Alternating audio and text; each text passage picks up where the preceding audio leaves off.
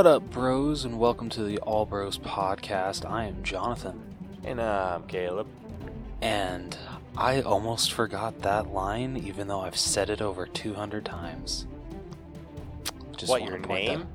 No, just the what up, bros. I try to like do mix it up. Funny thing about that, I was gonna go like, bros, up is what? But then I'm like, no, I'm not gonna do that. And then I'm like, wait, shit, what is it again? Oh yeah, it's what up, bros. I had a freaking brain fart. Dude, that's the worst. And it shouldn't be a brain fart for that shit, for how many freaking times we've said that. But anyway, welcome to the All Bros podcast. We are a couple of aspiring filmmakers that love to watch and critique movies, but also enjoy a lot of bit of the nerd life. This week on the podcast, we got one huge release in 4K Spotlight, and I may or may not have pre-ordered this movie twice. Just saying. No Makes shame. sense. Yeah. See, Caleb gets it. We don't have anything for Through the Wall, unfortunately. And then, so after 4K Spotlight, we'll be moving on to our All Bros headliner of the evening, which will be our breakdown of Scream, which should have been called Scream 5, but whatever. They're going off the Halloween trend. Yeah. Is this how it's going to be now? Dude, who knows? I feel like we need to specify, and this is like Scream 2022. Yeah. Dude, you know what's funny? So, I don't know if you saw, and I guess we could have talked about this, but I don't really know the Texas Chainsaw Massacre franchise that well. I don't know it that well either. Okay, so I heard in the new trailer for the movie coming to Netflix, it's like the girl, I don't know what girl it is, but she's just, I think she talks about how, he's coming back after like 40 years, and, you know, I've been preparing, and everyone's just like, yeah, I'm getting like major Laurie Strode vibes from this, from Halloween 2018. It seems like they kind of just copy and pasted. That's disappointing. Like, even there's a clip that shows like newspaper clippings of what happened for that massacre, and then I think like in the middle. Wait, in her space? What? I think so. Yeah, I think it's in her space. It's like, and then suddenly she's this killer. But then I think in the middle is plastered like a drawing of Leatherface, and everyone was just like, "That is straight up out of Halloween H2O." I'm like, yeah, you're not wrong. So they took oh my god, what's the word? Oh my god, what the hell is the word? Not influence, I guess. I think the word you're looking for is plagiarized. Yeah, there we go. That's a better word. They plagiarized 2 Halloween films, not 1, but 2. Dude, and 2 different timelines at that. Good hell. Dude, I might watch that. Is it a show or is it a movie? I think it's a movie. Okay, if it's a movie, I think I'm going to watch that just to see how much shit they rip off. How many Laurie Strode comparisons or parallels you can point out. Because I'll fully admit, I actually, like, a lot of people like hate how they've dealt with Laurie Strode in this new timeline. They're just like, oh, come on, it happened 40 years ago. She should be over it. I'm just like, people, this shit will F you up for life for, like, what she went through. Like, I'm sorry, like, I know she, you know, like, I know some people are just like, oh yeah, you know, Michael Myers only killed 5 people that night. Why is she being affected by this so bad? It's not like it was like 20 people were killed. I'm just like, a lot of people were still killed. That can really F someone up. For I don't know how long. It affects people in different ways, and unfortunately for Laurie, it literally effed her up so bad, it basically drove her to be like, yeah, if this effer ever gets out, even 40 years later, I'm prepared. Yeah, so that comes out February 18th. Should we do that? Dude, I'm down. But we got to read up on the other lore, because I've never seen... The first one's on Amazon. Oh, hell yeah, okay. Yeah, so we definitely need to watch the first one. Okay. Hopefully it's like Halloween 2018, where literally you only needed to watch the original, and then and then the newest one. Yeah. Holy shit, dude! There are so many freaking. Oh yeah, dude, there are many There- Texas Chainsaw Massacre films. Yeah, there's the first. There are the original one, Texas Chainsaw Massacre: The Next Generation, Texas Chainsaw, Leatherface, Texas Chainsaw Massacre 2003, Texas Chainsaw Massacre: The Beginning from 2006, Jeez, and then I'm Louise. assuming the official Texas Chainsaw Massacre from '86 or second one. There's so many. I need to figure out what. Okay, yeah, we definitely need to figure out what we need to watch, Yeah, to and then understand we'll this talk one. about the new one. Dude, hell yeah, I'm down. Cool. I've always wanted to watch the original Texas Chainsaw Massacre, so Yeah, not now we saying have I our needed an excuse, but now I got one. Hell yeah! I mean, hell, we've been trying to figure out what the hell to release, like, or at least for February, because we only have this one, and Ron Goes Wrong for next week. Yeah, it's kind of a dry month. A little bit, so I think that definitely gives us something to do for the 28th. Dude, sorry, I know I keep going off topic, but have you seen the reviews for Jackass Forever? No. Dude, they are so positive. Well, of course, it's a Jackass movie. That's true. But no, like, dude, I forget who said it, but someone's just like, it's the same, dick jokes and, sad stunts. Well, not sad stunts, but like crazy stunts, and that's why it's so effing great. It's like the world needed this right now. But freaking IGN gave it a 9, and they're just like, Jackass Forever hopefully is the last one for these guys' sakes, and if it is, it ends it perfectly on a bitter note. Or not a bitter note, a sweet note. Dude, I'm so excited to go see this. Dude, I don't want to... The way that they're talking about this movie, I better not freaking cry in a Jackass film. That would be super sad. Hey, I got close with Jackass 3, so shut up. Are you shitting me?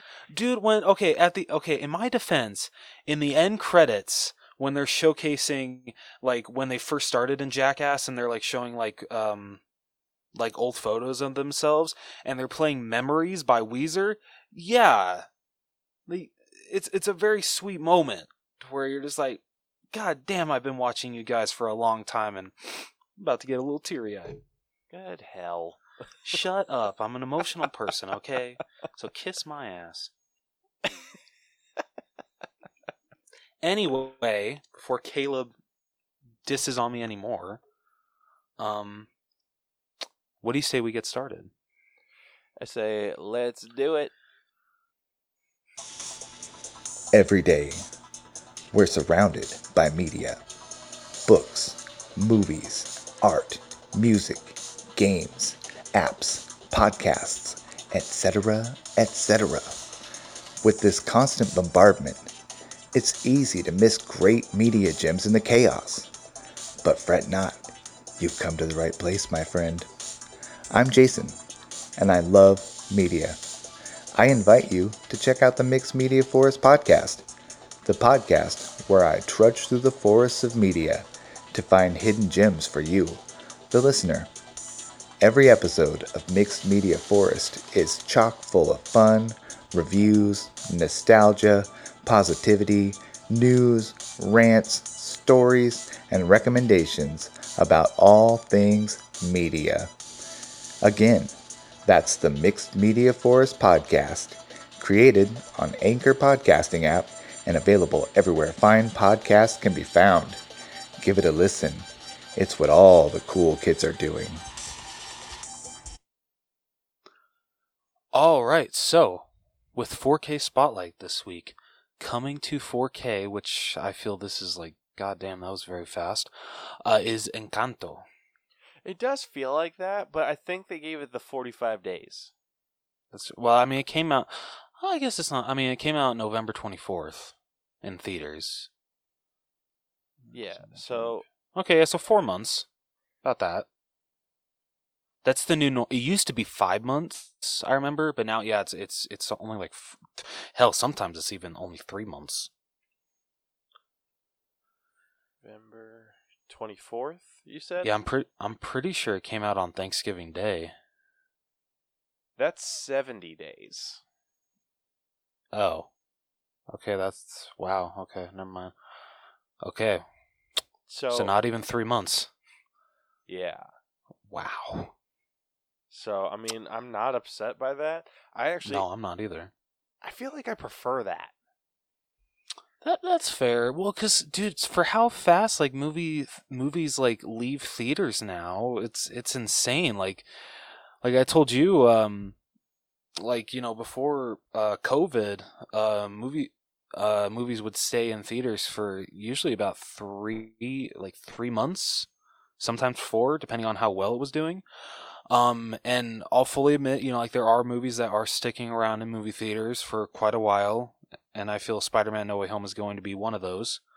Oh yeah, for sure. They're going to cash in on that for as long as they can. Yeah, but I feel like since Sony doesn't have a streaming service.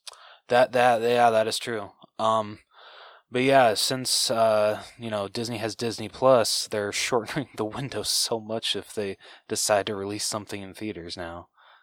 Like, it was only out for a month before, because it went to Disney Plus on Christmas Eve, and you didn't even need to pay extra for it. You just had to have a Disney Plus subscription. Yeah, I'm honestly not upset by that, because it's like it's so hard as a parent of a young child to even go out and see movies. And that's just like if you want to go see one yourself, like going to take them to a theater, I can't even imagine how difficult that must be. And so being able to have that option to do it all at home, and all you have to do is wait an extra month, like that's worth it to me. No, that's fair. I mean, I can't really say anything because I didn't try to go see Encanto in theaters, which I really should have. Man, no one did. I mean, yeah, unfortunately. Yeah, I think it grossed like God, I forget how much it grossed. But thankfully it's finding its voice on Disney Plus. It's been a huge success on Disney Plus, thank God. Shit, and TikTok. Yep, and TikTok. And, people buying the soundtrack like it's like crazy. Freaking holy shit. Dude, I don't want to know how many people have bought We Don't Talk About Bruno from iTunes. The number would probably blow our minds. Yeah, you know what? It probably would. But yeah, like it's just the older my child gets, the more willing I would be to take them to a movie, like a brand new Disney movie. But I probably wouldn't reach that age until like maybe 7 or 8. No, it's fair. Like, or at least until they could show that they could sit still for a couple hours. Yeah, dude, I want to thank you for being a parent that doesn't bring their like super young child that might start crying. I'm not saying Iris would. I don't think she would. But we all know that crying children during a movie is definitely not a fun experience, and it takes you out of it. Dude, no shit. Dude, I was ready. Did I tell you about the lady who brought, or the couple who brought their like couple-week-old child to Spider-Man in IMAX? Yeah, you did. Yeah, that's bullshit. Yeah, and they almost sat in front of me, and I was going to lose my mind. You're just like, that'll do it. That'll do it. Yeah, but luckily they freaking moved to like the front row, so thank God. Good. Oh shit.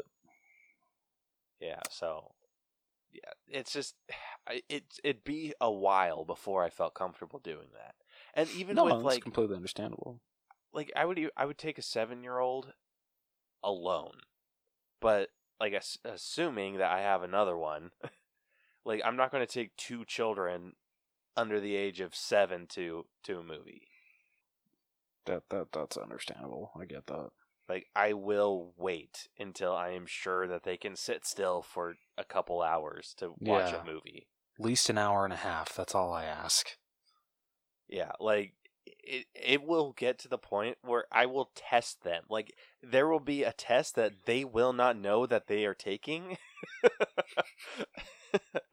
Like, I will sit down, I will turn on a movie, and if they talk, move, or do whatever, like, other than going to the bathroom, Okay. yeah, then nope.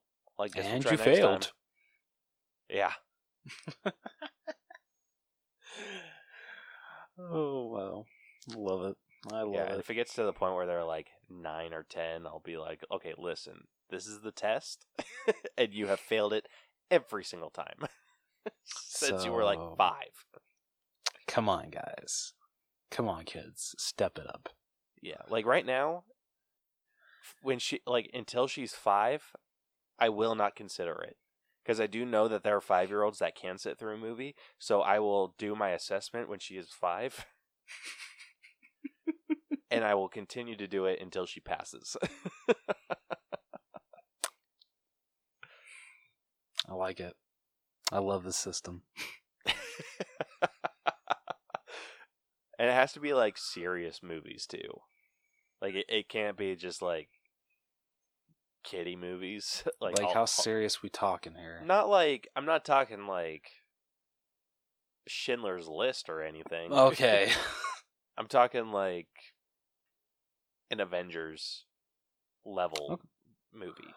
Like I Okay. will not take a young child to an Avengers level movie until they can sit quietly for a couple hours.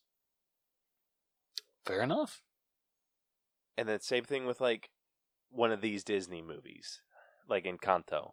Like any other future movie, like they will have to prove themselves before we go to a movie theater together. All right. Yeah, you know, fair enough. Fair enough. Yeah, I'm just on the team that I prefer to watch these movies at home or have the access to them at home. And it shows that it works because this movie went That's from true. like no one talking about it to everyone talking about it. Oh yeah, that's true. I'll fully admit, I'm sure my opinion will change when I'm not single as fuck. But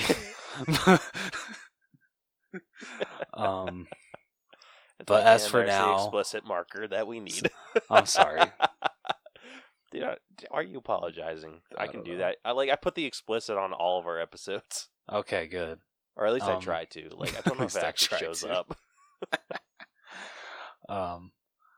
But I'll fully admit it is nice being able to enjoy these movies at home and not having to worry about.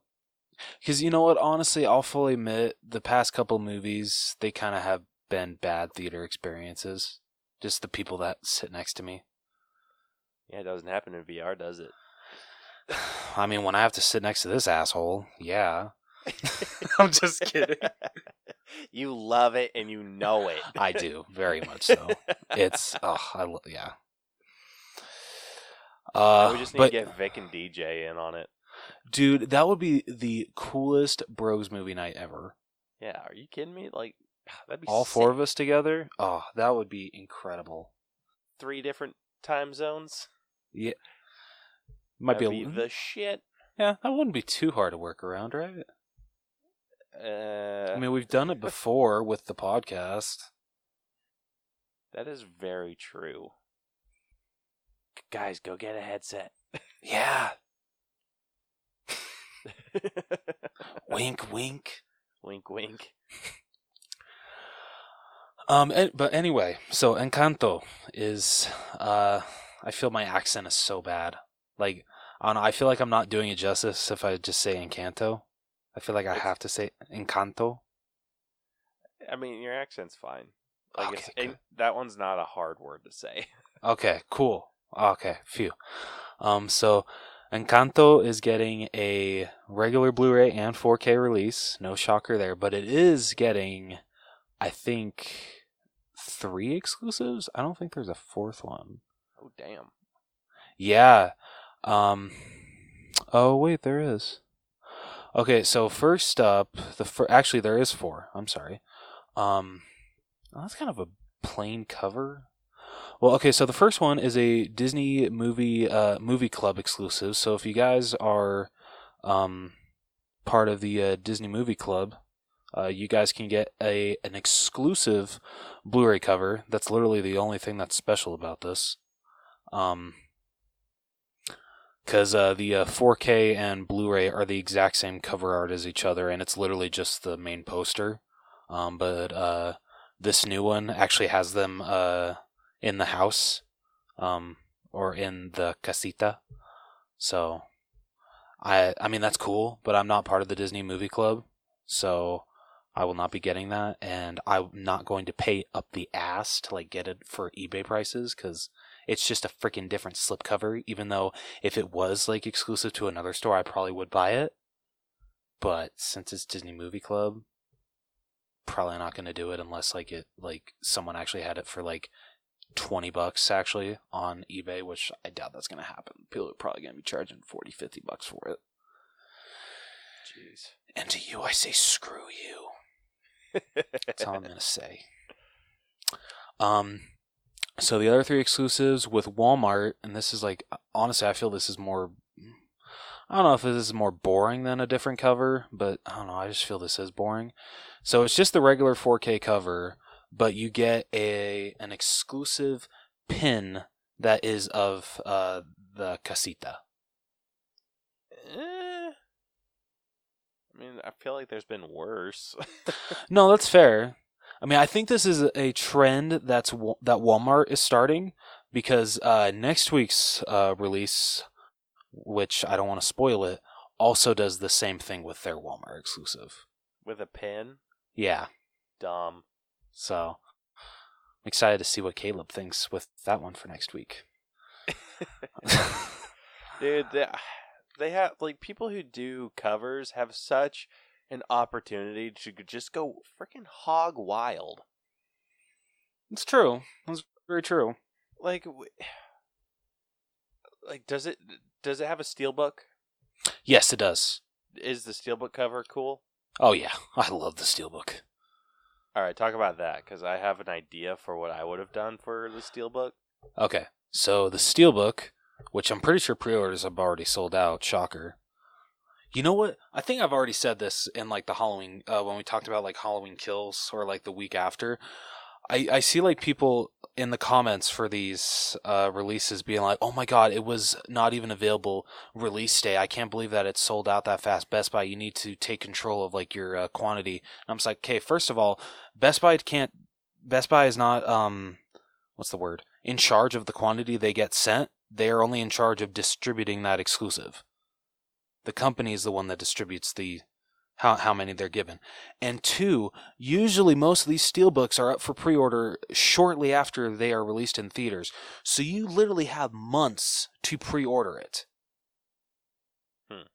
So, I don't know. I get annoyed when people bitch about, oh, it wasn't available on release day, and it pisses me off. And I'm just like, if you're a collector, you should know that with steelbooks, and considering it says limited edition collectible steelbook, you should know that that's something that you should pre-order. But that's just my 2 cents. No, it's true. Like, if something says exclusive, you don't get a bitch about it not being there. Yeah, because I've had, like, what was it, a couple months ago with the Who Framed Roger Rabbit steelbook. I didn't pre-order it. Stupid decision, because it's sold out and it's never come back into stock. Yeah, sucks to suck. Yeah. But so with the Encanto steelbook, it doesn't show what is on the back, unfortunately. But I have a feeling it's probably gonna. I feel it's gonna be either someone's door or the door that's like at the end where it has all of them on it. Okay. I would love that. So what's the front? The front is just like kind of like a wide shot of the house. I don't know. I like it. And then the inside when you open it up is just a family shot of all of them in the casita. See, I would have done that backwards. I would have personally put the picture of all of them together on the cover, putting like a really wide, just like a shot of the house, kind of like what I'm assuming the pin looks like on the back, and then done. Oh wait, yeah, and then on the inside done like the entire house with like the people actually like in front of it. Okay. I mean, that's literally how the regular 4K cover is it's the house in the background and then they're all in the front. Yeah, I would have done that on the inside. All right. Just because like it is basic, but I don't feel like you need anything super fancy inside. That's fair.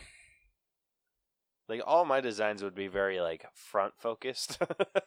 Well, and I feel that's how it should be because that's the thing you see when you buy this product. You can't see the back because all of the information is covering it up.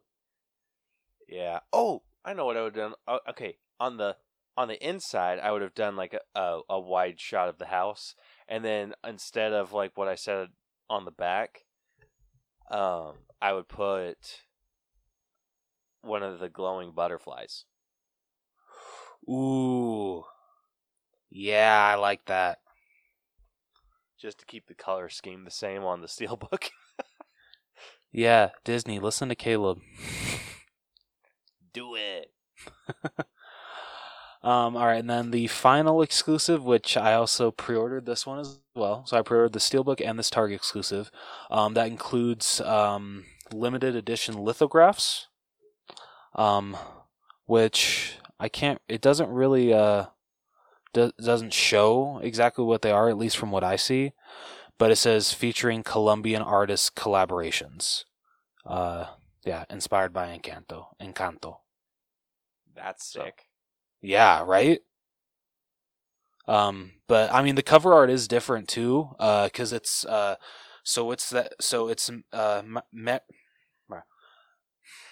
Maribel. I can't even say her name in like a accent. Maribel.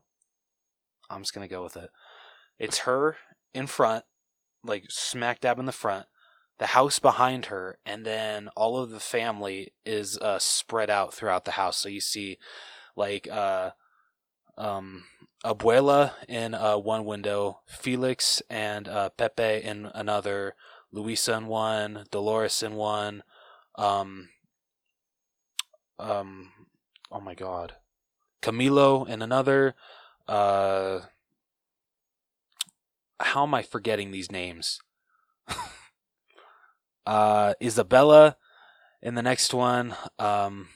Antonio has his own one, and then all the way at the bottom is Julieta and God damn it, what's Maribel's father's name? Augustine, thank you. So they are in the last window. So I like it. It's different. That sounds super cool. Yeah. So yeah, I will officially have 2 copies of Encanto. Am I ashamed? No, because I freaking love this movie. It was a great movie. If you guys haven't listened to our breakdown of that, go check it out. Yes, because it's a great breakdown. Yes, it is. But yeah, so that's it for 4K Spotlight. Definitely pick up Encanto when it comes out on 4K and Blu-ray tomorrow. Hells yeah. Yeah. So, Caleb, what do you say we move on to our headliner of the evening? I say let's do it.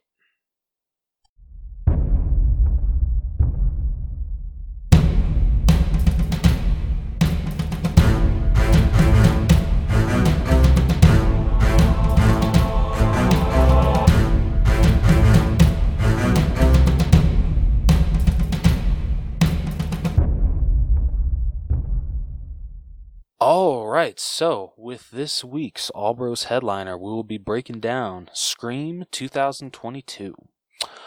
Caleb, would you like to let everyone know how we break down movies on this podcast? I would love to. If you are new to our breakdown system, we have split movies into 8 different categories that we individually individually score to come to a final All-Bros letter grade.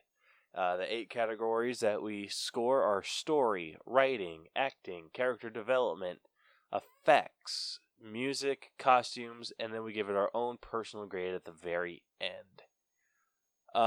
With this being a horror movie, though, we will be swapping out character development for logic. Like whether or not that this horror movie actually follows the rules that it sets in place.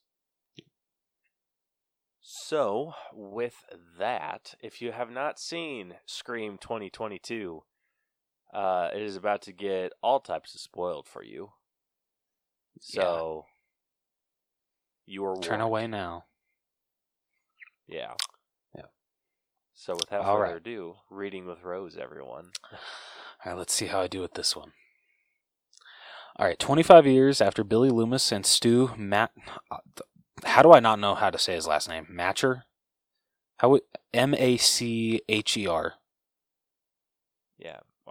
Matcher. Matcher? Okay. And Stu Matcher terrorized the town of Woodsboro. A high school student named Tara Carpenter is home alone when she is attacked by Ghostface and left hospitalized. Out of town, Tara's estranged older sister, Sam Carpenter, is informed by Wes Hicks, one of Tara's friends, about her sister's attack. Sam returns to Woodsboro with her boyfriend Richie to visit Tara at the hospital, where Sam is reunited with Tara's friend group: Wes, Amber Freeman, twins Chad and Mindy, Meeks Martin, and Liv McKenzie. Liv's summer fling, Vince Schneider, who is later revealed to be Stu Matcher's nephew, is next to be killed by Ghostface. After Sam's arrival at the hospital, she is attacked by Ghostface and tells her sister, Tara, that she has been dealing with hallucinations of Billy Loomis. Sam then tells Tara that Billy is her biological father after discovering the truth years prior, which resulted in their parents' separation and why Sam became estranged from her. The next day, Sam and Richie pay Dewey Riley a visit, who has been depressed since his divorce from Gale Weathers. The pair ask for his help in stopping the killer, and he later contacts Sidney Prescott and Gale, warning them about the return of Ghostface. Dewey then joining the teens at Mindy and Chad's home. Dewey then... Okay, I feel this should have been worded differently. Dewey then joining the teens at Mindy and Chad's home and is reunite...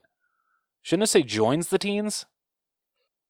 Yes. Yeah, Dewey then joins the teens at Mindy and Chad's home. His help in stopping the... Okay, this sentence is effing me up. It's his help in stopping the killer, and he later... Oh, wait. Oh my god. I was going back to the sentence before. I'm so sorry. Wow. Okay, I'm going to start that sentence over, and god, this is the best episode of Reading with Rose ever, isn't it? Dewey then joining the teens at Mindy and Chad's home and is reunited. I still believe it should have been joined, and is reunited with the twins' mother, Martha, the sister of the late Randy Meeks. With the 3 attacks being on people related in some capacity to the original killers, Sam is accused of being the killer. Ghostface then murders Wes and his mother, Sheriff Judy Hicks, at their house. There, Dewey reunites with Gale, who has arrived in town to cover the story. At the hospital, Tara and Richie are attacked by Ghostface, but are saved by Dewey and Sam. Dewey is next to be killed when he attempts to finish off Ghostface. Sidney arrives in town after finding out about Dewey's death and meets up with both Gale and Sam at the hospital. Sidney asks Sam to help take down the killer, but Sam declines, choosing to leave town with both Richie and Tara instead. Sam, Richie, and Tara are about to leave Woodsboro, but are forced to stop at Amber's house to retrieve an extra inhaler for Tara. Sidney and Gale follow them to Amber's house after leaving a tracking device on their car, which is then revealed to be Stu's old house, where the original events took place. There, twins Chad and Mindy are both attacked and stabbed by Ghostface, but they survive their attacks. As Sam tends to an injured Mindy, Amber pulls out a gun and shoots Liv in the head, revealing herself as one of the killers. When Gale and Sidney arrive, Amber fakes being injured, a stunt that neither of them believe, leading to Amber shooting and injuring Gale. Richie then stabs Sam and reveals himself to be the last killer. Richie and Amber both take Sam, Sidney, and Gale into the kitchen, where their motives for the killings are revealed. that they are in fact super fans of the Stab film series, which had adapted the previous Ghostface killing sprees as films before switching to original stories after running out of massacres to adapt, who met on Dreadit. Disappointed in the trajectory taken with the most recent film, Rian Johnson's Stab 8, adapting Charlie Walker's and Jill Roberts' massacre with fictionalized elements, they decided to embark on a new killing spree, bringing back the original cast to provide new and improved source material for a future requel Stab film. Richie seduced Sam on Amber's behalf in precedence of their killing spree in order to frame her for the killings after the fact due to Billy being her father, so they could remain free to commit further killing sprees. Breaking free, Gale then shoots Amber, who lands on the stove and is lit aflame. Sam is injured, but a hallucination of Billy points her to Amber's knife on the floor, thus saving her life, and she uses it to stab Richie multiple times before shooting him. A badly burned Amber attempts to attack the group again, but is shot dead by Tara. Tara and the Meeks twins are taken to the hospital, and Sam thanks Sidney and Gale for their help before deciding to stop taking her antipsychotic medication. Gale refuses to write about the new murders because she doesn't want to give the killers notoriety and prefers to let them die anonymity. Did I say that right? You mean anonymity? Anonymity. God, what the hell is English language to me? Anonymity. You know what? I'm skipping over the word. Caleb said it right, and you guys heard it. She plans to write a touching tribute to Dewey instead.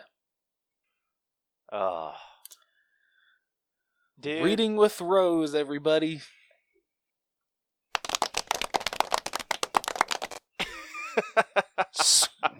No, that was appropriate.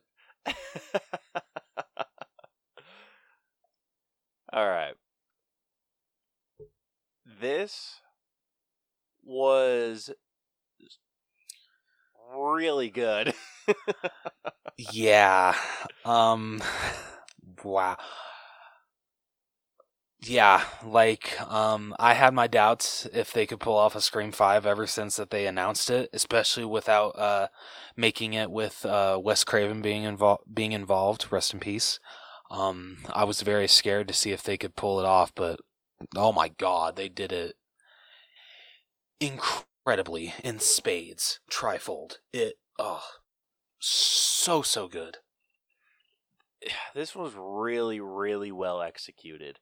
I always love how they're very self-aware about what they're doing with just with the movie in general, like how the first one just talked about how more horror movies go and like the classic horror movie trope, and then the second one started talking about how sequels work, and then how you conclude a trilogy in the third, and then they're like, oh, and then we bring it back in number 4. And then this one, just calling it a requel.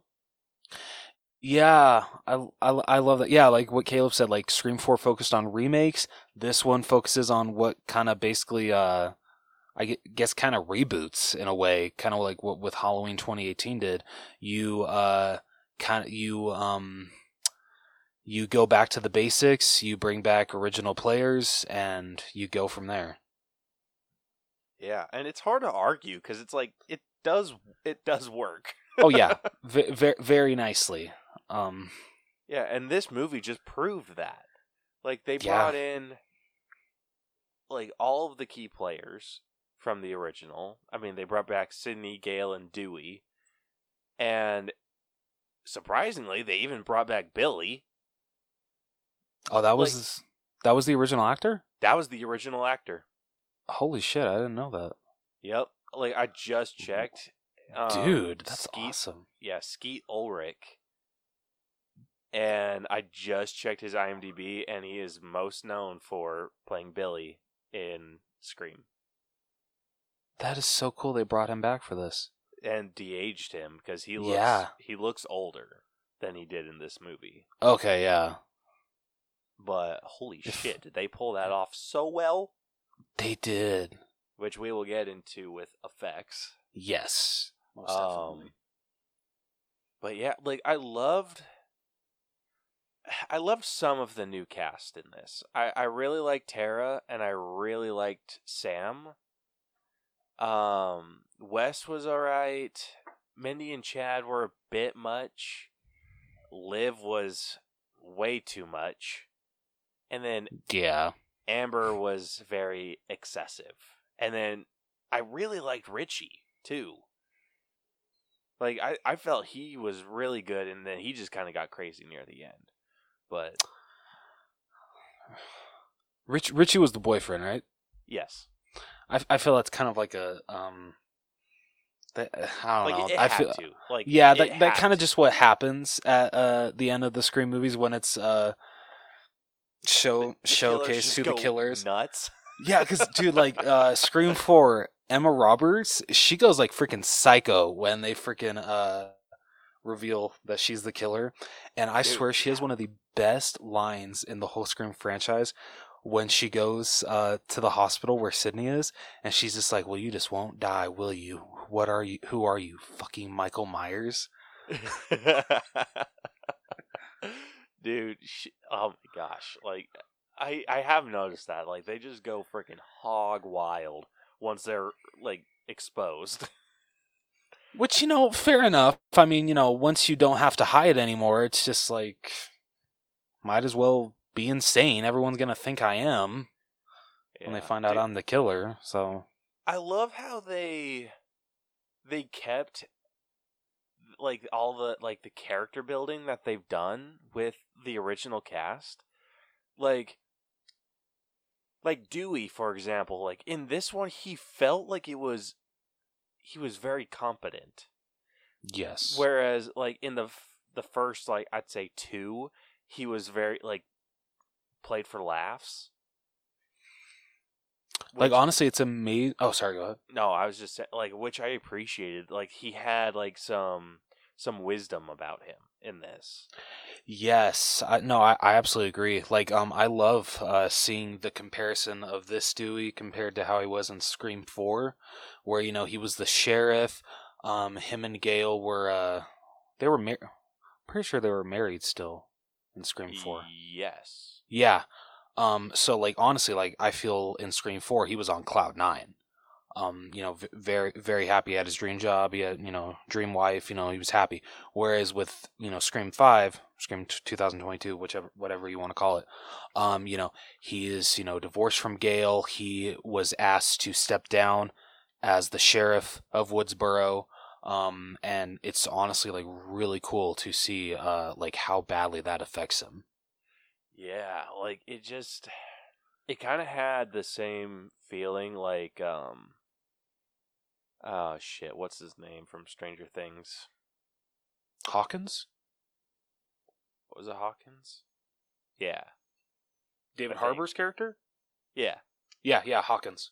Yeah, kind of like that feeling. Like it just kind of has that deadbeat life going on, and then finally finds like a rejuvenated purpose with the Ghostface killing, or with Ghostface coming back. Like I loved that, and then Sydney and Gail, like just showing that they were not putting up with anyone's shit. Yeah. Like Sydney's just saying like, kill her or not, you better reveal yourself, and then she just like walks up to a door and just shoots. Yeah. Dude, I love how like when she's talking to the killer, she's just like, "All right, I'm getting bored. I'm hanging up."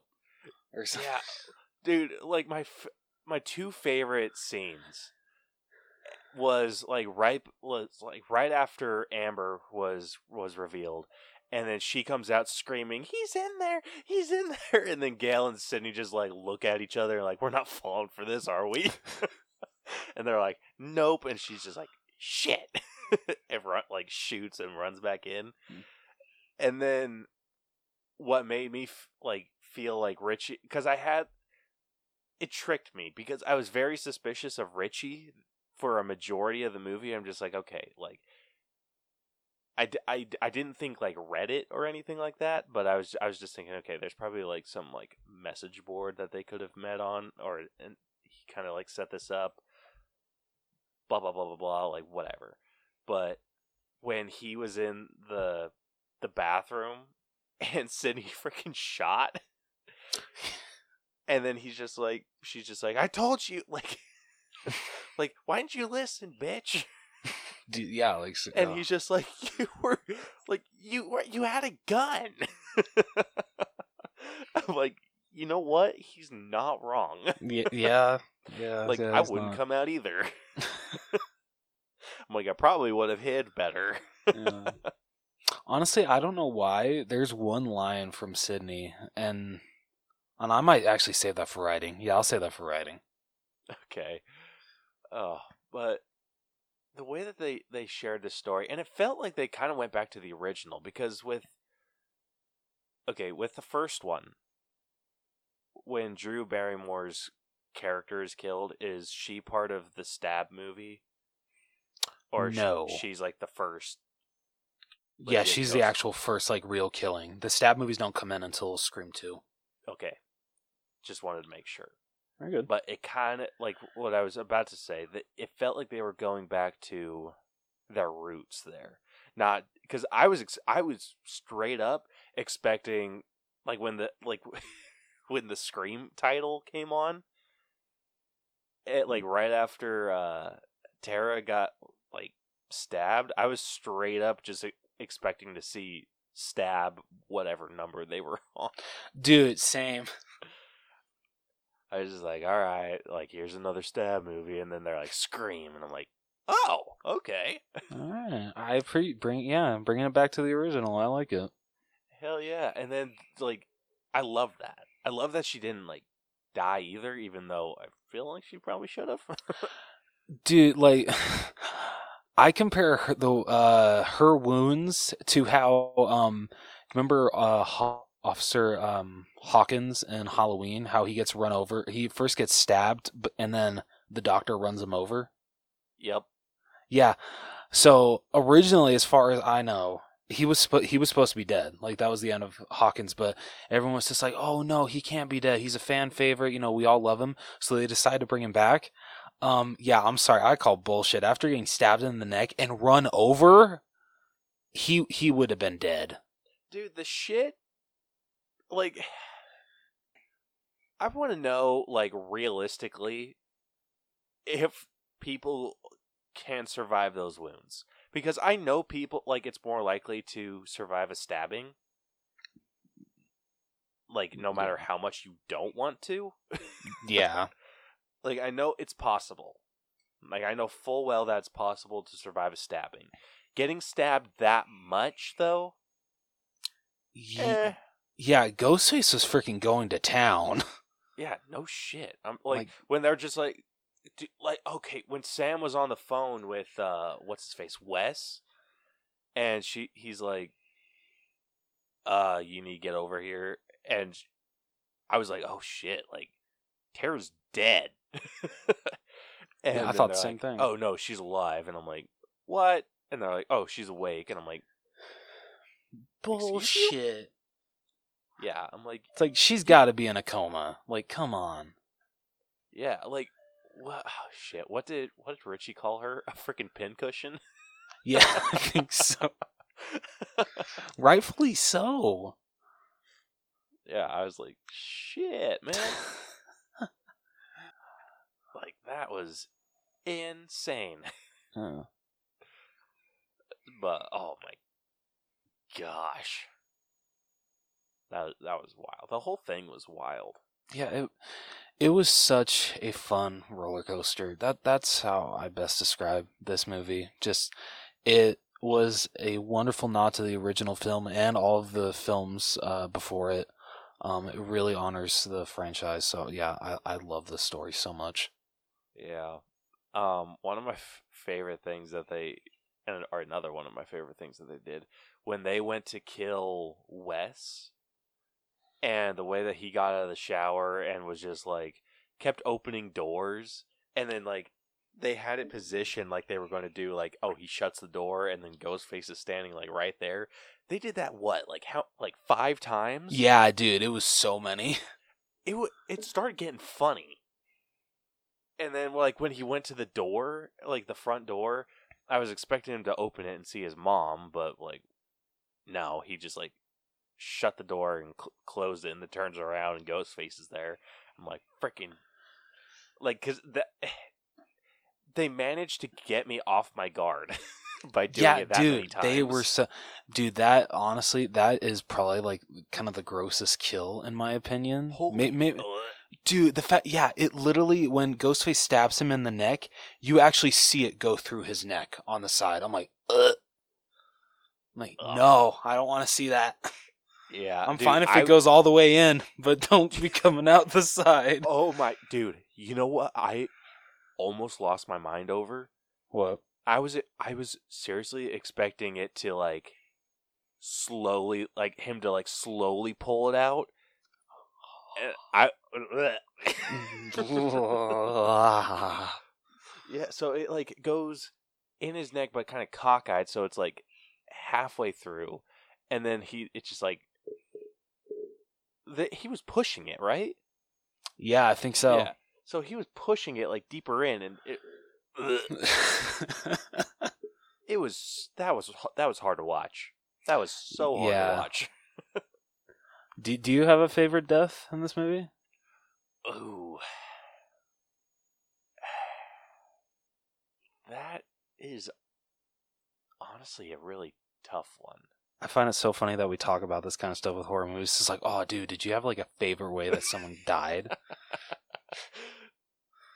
What's your favorite kill? That's hard. I had my favorite like attempted. My favorite attempted was Mindy. When she was like watching the first Stab movie and she's just like, just turn around, and then Ghostface is literally behind her, and then she like gosh, these people just don't turn, and then she like pauses and then looks. Oh yeah. And then like, oh shit. Dude, I laughed my ass off. I'm like that. Oh my gosh. Like just the way that she was freaking, it was kind of like this situation with freaking Wes. Like he's going to close the door and yeah, he's going to close the door and then Ghostface is going to be like right there. Oh, not that time this time. Nope, not that time this time.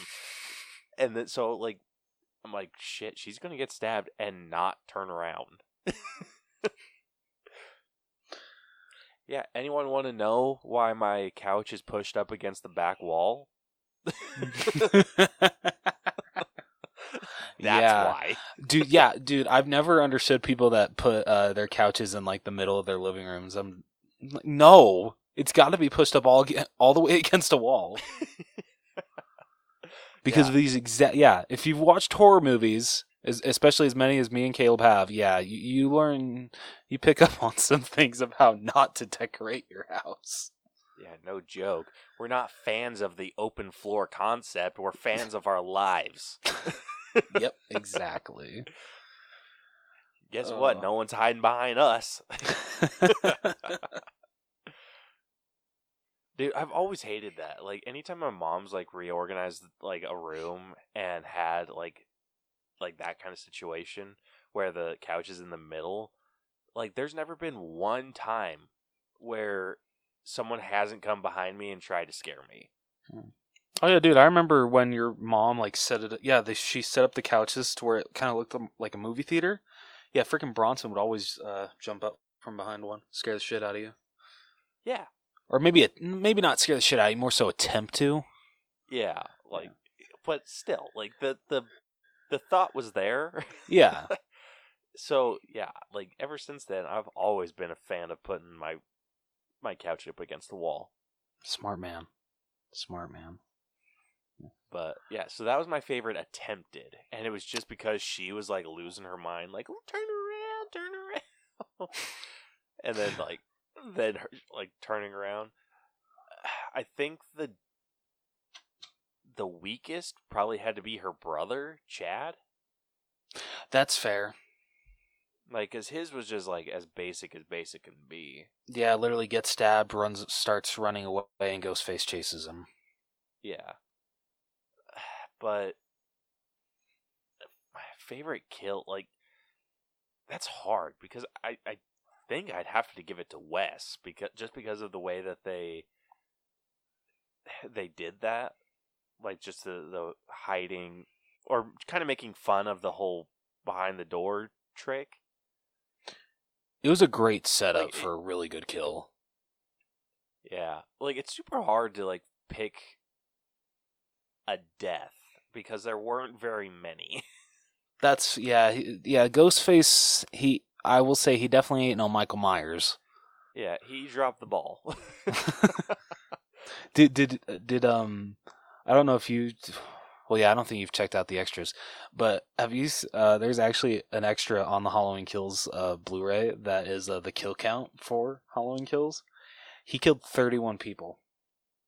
31? Holy shit! Yeah, he killed 31 people in Halloween Kills. Yeah. Trying to think of like anyone else. Was it Vince? Was the freaking douchebag? I think so. Okay, his death was also kind of lame. The only thing that I liked, his was the one that was in like the parking lot, right? Yes. The only thing that I liked about his death was it was playing the like the song that's always associated with Scream. Oh my god, what's that song? Sorry, I gotta find the name of the song. Red Right Hand by Nick Cave and the Bad Seeds. Okay. Yeah.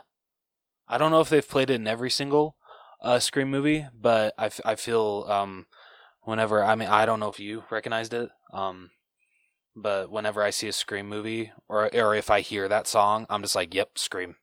Always associate that song with those movies. Yeah, I was not super familiar with that one. It's a great song. I definitely recommend it. Yeah, it was really good. It was like a really good way to use that song, like especially if it tied into previous films. Yeah. So definitely a creative way to do that. Trying to think of.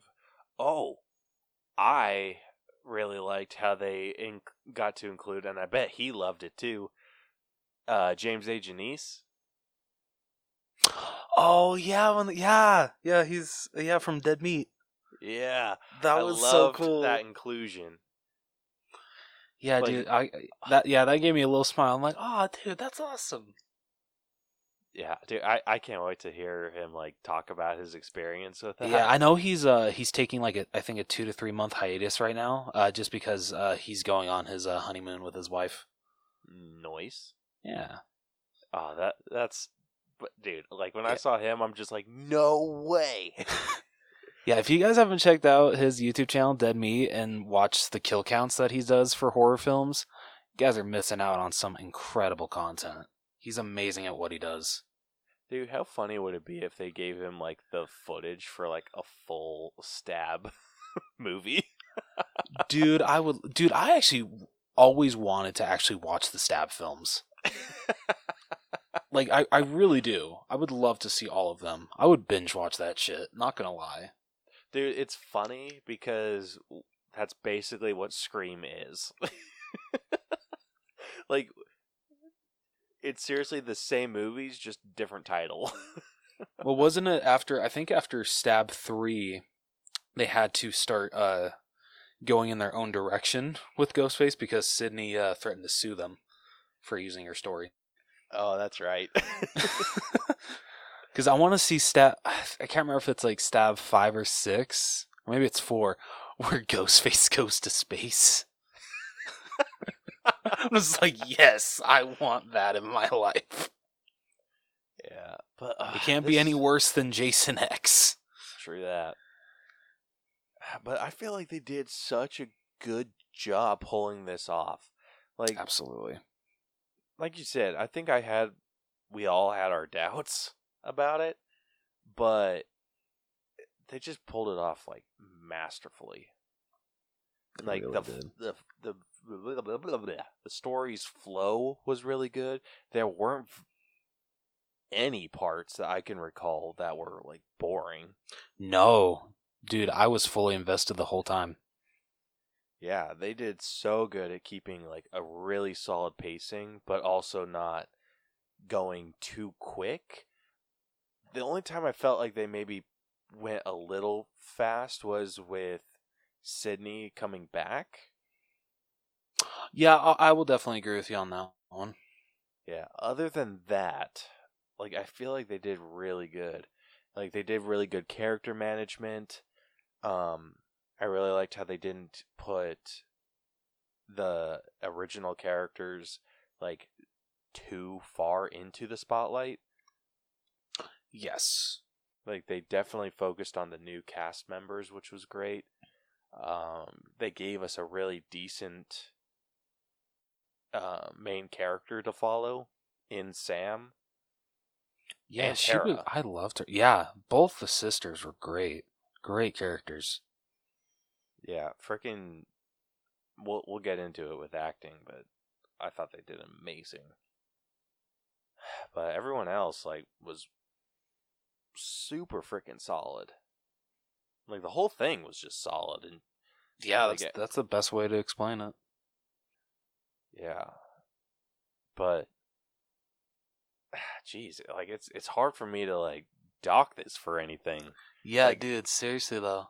I went into it thinking that I was going to give Scream like in somewhere like cuz like any typical Scream movie, I would put in like the low 80s, maybe high 70s. Like other than like maybe Scream 4 because I really love Scream 4. Oh, that is still my favorite one. Yeah, so I think like Scream 4 I'd put at like 85, but I feel like this is better than that. Like this might be my new favorite. That's fair. I don't blame you. So with that being said, I think I would.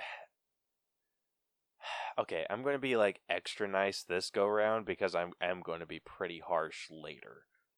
Okay. So I'm going to go to a 94 with story. Wow. It was good. It was so good. Let's put the. No, never mind. That would spoil last week's episode. Never mind. Wait, what were you thinking? No, I was gonna say, let the record show that Caleb's story grade for Scream is higher than his story grade for Encanto. Okay, but I had to, listen. Before you guys start judging me, I'm not judging. I love I it. have legitimate issues with Encanto's story. I mean, this one, yes, it does freaking kind of hurt me a little bit to put Scream higher, but it was so good. It was so good. And like I said, I had so little problems with it. If I could nitpick anything, I would. And I'm going to have to nitpick in other aspects. No, yeah, dude, that's fair. It's just this one was so freaking hard. I hate to say I'm definitely not as high as you are. Just because that's fair. because I still feel Scream 4 is my favorite. I do like Scream 4 more than this one. But this is a great fifth movie. So I would put like Scream 4 in the 90s, like probably like 90, 92. So I'm going to give Scream, let's go on 89. All right, and that brings our story score to a 91.5. All right. Which I do feel better about because Encanto is still higher. But yeah, like I have this tally or like this mental tally in my head where every movie starts at like all hundreds, right? Yeah. And then every issue that I have brings it down like little by little by little. until like we eventually get to where it's at. But this one, it's like it story wise, it just did not. I could not dock it for anything. That's fair. That's like it was completely not fair. a perfect 100 because horror movie, but it was up there. I just want to argue that there are some horror movies that a lot of people, at least I feel, would actually put at 100. Halloween. Okay, okay, no.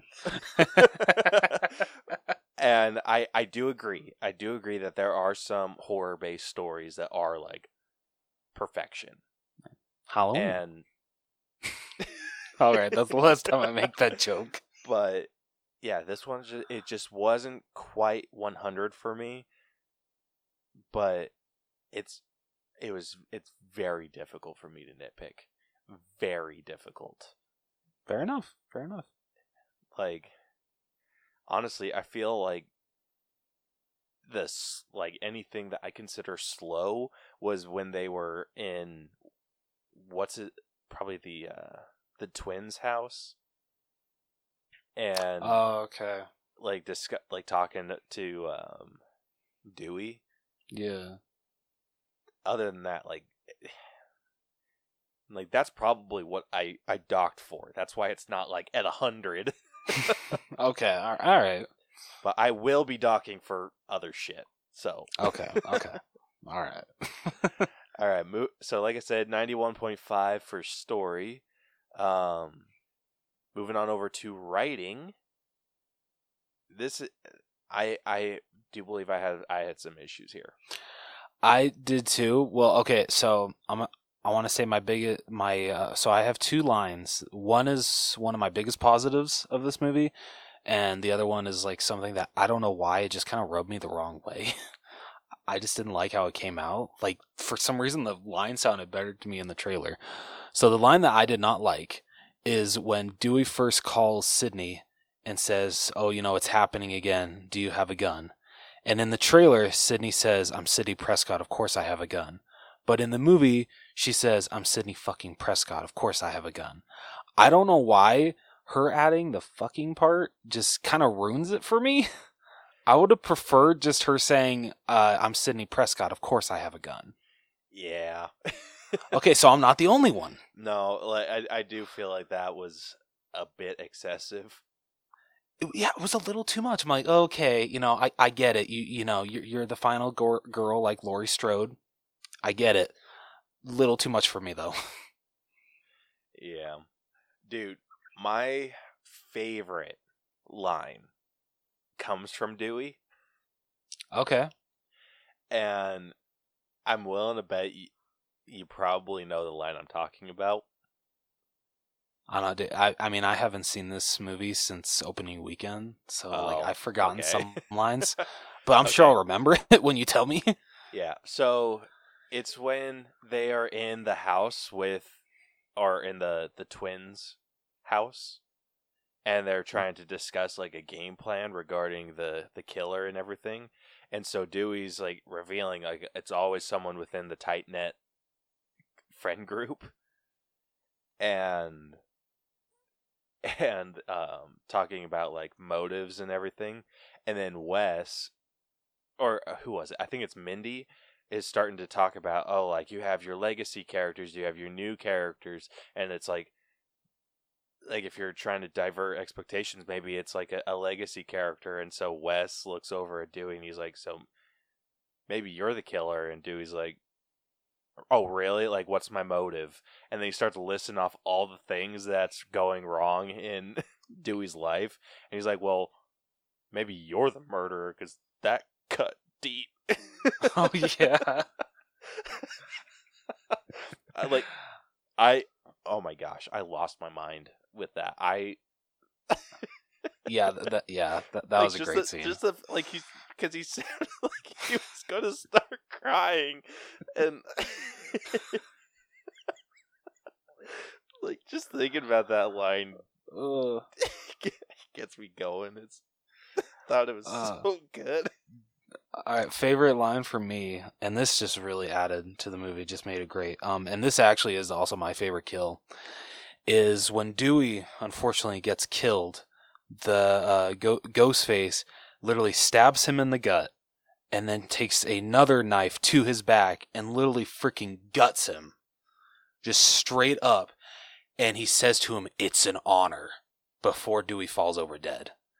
Just saying that to a legacy character, I'm just like, that is so badass. It was pretty sick. Yeah. Because I was telling Caleb this earlier. I'll fully admit, like if I was came back as like a well-known killer and I get to kill someone that was someone that was involved with the original massacre, I'll fully admit, yeah, that would be an honor if you got to take him out. Dude, straight up. Not that I'm, psycho. By the way, be sure to check out episode 1 of the Gacy Gazette. Hell of a way to plug that. Right? I was thinking, you know what, I was going to do it at the end of the episode, but you know what, I feel since I talked about that, no better time. So yeah, guys, episode 1 is now up. Tune into episode 2 next month. Or actually, I'm sorry, this month. This month. Yeah, this month, episode 2. It's going to be exciting. Yeah, you better get on that. Yeah, I mean, I've seen that episode at least 3 times, so I'd say probably at least another 3 before I can really, dive into it.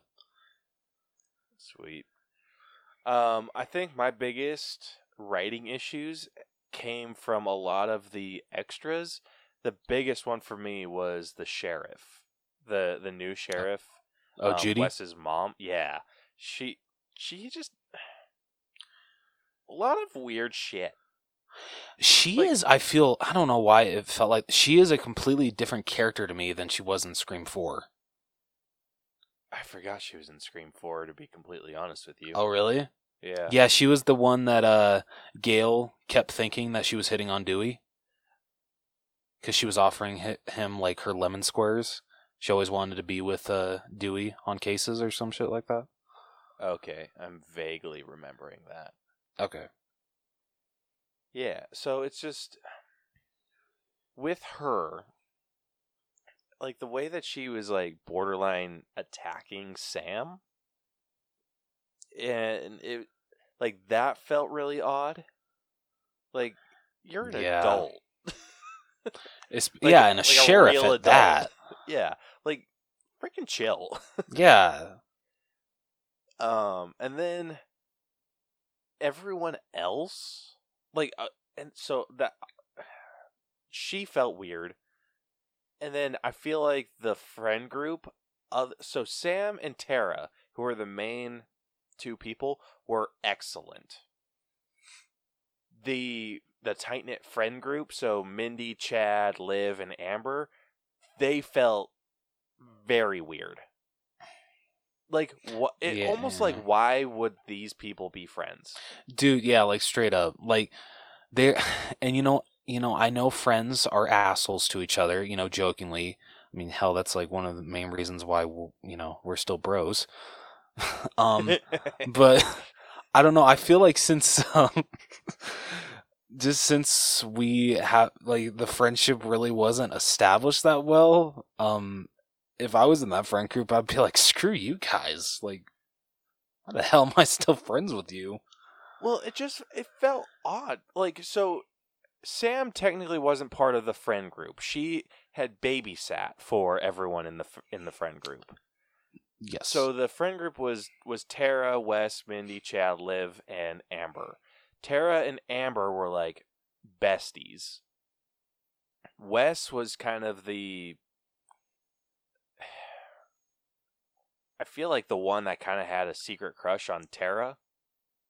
Yeah, I would definitely agree with that. Or a not so secret, because I think Mindy was the one that called it out. Mindy and Chad were brother and sister. Like, their connection, like, whatever. But Chad was like a jock, and Mindy was just kind of like a big movie buff. And then Liv was just kind of like a weird semi-gothic character. that was all up in Chad's business. Yeah, I mean, this group of friends is like nothing compared to, what we got in the original. Yeah, like it made sense. Like everyone was like into movies. Like that was like a common factor between all of them. Like Yeah. it was very difficult to find like a common factor between these friends. Yeah. Like I feel like Tara, Amber, and Mindy would have like been a pretty good friend group alone. Then Wes, Chad, and Liv would have been kind of like separate from them, and I would only say Wes is separate because he has like some sort of romantic connection towards or feelings towards Tara. I thought it was Sam. No, he likes Tara. Oh, it's Tara? Oh, sorry. Yeah, Sam's the older sister. Oh, yeah, sorry.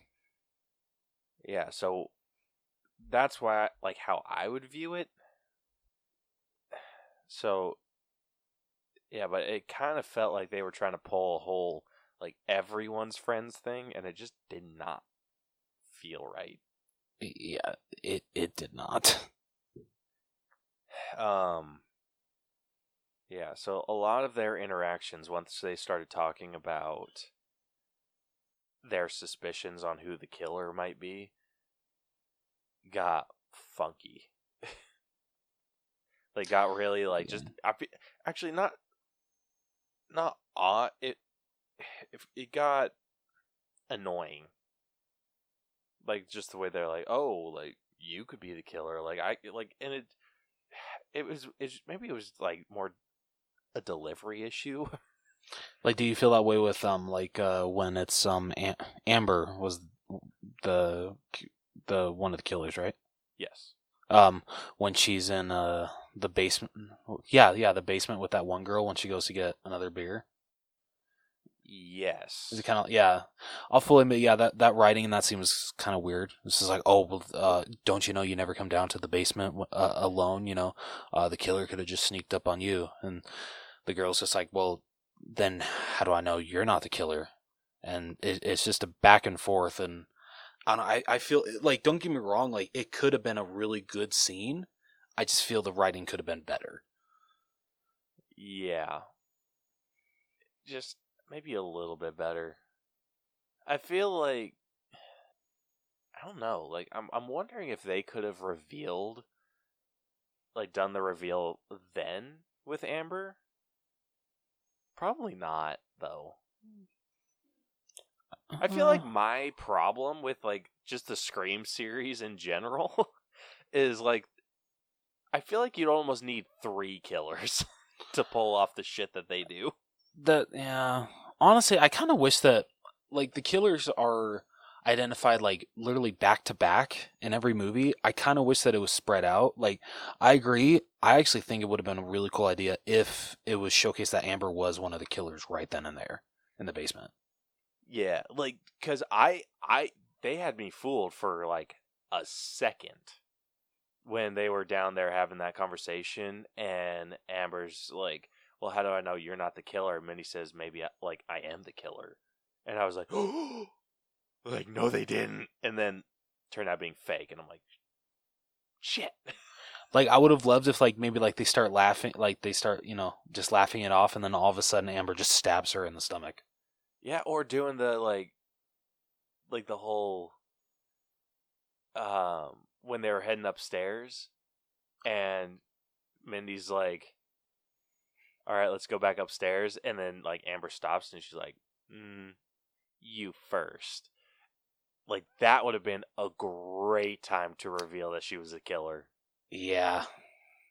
Oh, because yeah, the only one that great. went downstairs after her was Richie. Yeah, that's true. So I think that would have been like freaking perfect. Yeah, dude, oh, I absolutely agree. But I love that. I love the twist of, or not even what kind of a twist of Sam being Billy Loomis's daughter. and kind of Yeah. being haunted by him. Like it, I feel maybe that part was a little weird. Like, That's why fair. was I mean, she I being feel haunted for by him? yeah. I mean, I feel for the most part, at least to me, what they set up, they pulled off pretty smoothly, pretty well. Yeah, I think one of the a big issue that they had was when Sam revealed to Tara about her real father and why their dad left the family. When they did that, I feel like Tara's reaction was a little bit much, That's fair. because thinking about this chronologically, I would assume that Sam is, let's say, 23. Sounds about just right. in that range, right? Yeah.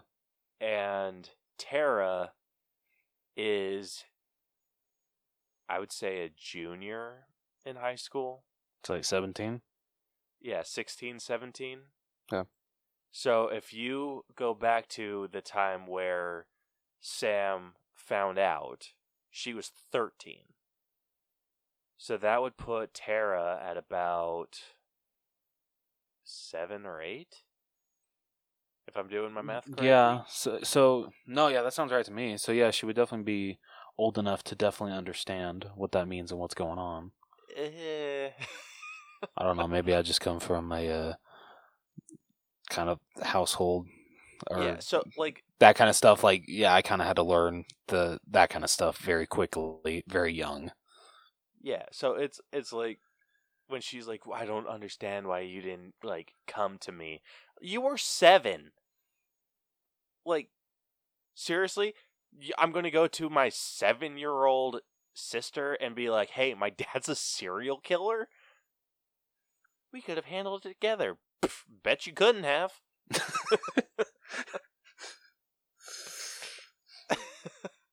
That, it felt like a really odd reaction. Oh yeah, I'll fully admit when I'll she say, why didn't you tell me sooner? I could have totally bought that. But her being like, why didn't you tell me back then? yeah, I You were agree. And then 7, bitch. yeah, and then her screaming, "Get out, get out!" I'm like, okay, whoa. Yeah, so let me do the math, because if we're saying 23, and we're saying she's 16, that's a 7-year difference. So I'm sorry, she would have been 6. Oh yeah, that's even worse. That is so much worse. Yeah. I'm not telling a 6-year-old that I just found out that my dad is not, or that person who I thought was my dad is not really my dad. Are you kidding me? I wouldn't you can't even tell a 6-year-old Santa's not real. That's true. I mean, if you want to, yeah, that's true. I sure hope we don't have any kids that listen to this. Oh How awful God, would that dude, be? I hope not either. I'm trying to think of if anyone that I know or that we know would listen to this with a Dude, child literally in the the only car. people that I know that actually listen to this on a weekly basis is Sam. Sammy's dad. Yeah, so I'm pretty sure he's in on the secret. If you're not, I'm so sorry, Sam. Vic listens to this while he's working. Oh yeah, I forgot about that. I do know he has a child in his life. And DJ. Oh shit, okay. Yeah, so I doubt he's going to listen to it with him in the car. Okay, good. Considering I've said the F word 3 times on this episode. and then yeah, DJ has a couple kid. I doubt he will listen to this with kids in his vicinity. So I think we're good. Okay. Okay, good. Yeah, then yeah, I'm pretty sure we're good. Dude, have you seen... Sorry, really quickly, off tangent. Have you seen the video going around I don't even know if it's going around, of like this priest that walks into a mall during Christmas time, and literally to a line of kids that are lining up to go see Santa and sit on his lap. He shouts out, "Santa's not real, kids. The only reason for Christmas is God. You got, come unto Christ. Santa's not real. You've been lied to this whole time." Like, dude, you're a piece of shit. I would freaking. You are a piece of shit. Yeah, dude. I'm sure a lot, dude. I wish parents would have done it, because he's a piece of shit. I'd be that one parent that got out of line, freaking knocked his ass out, and no one would tell on me. Oh yeah, no.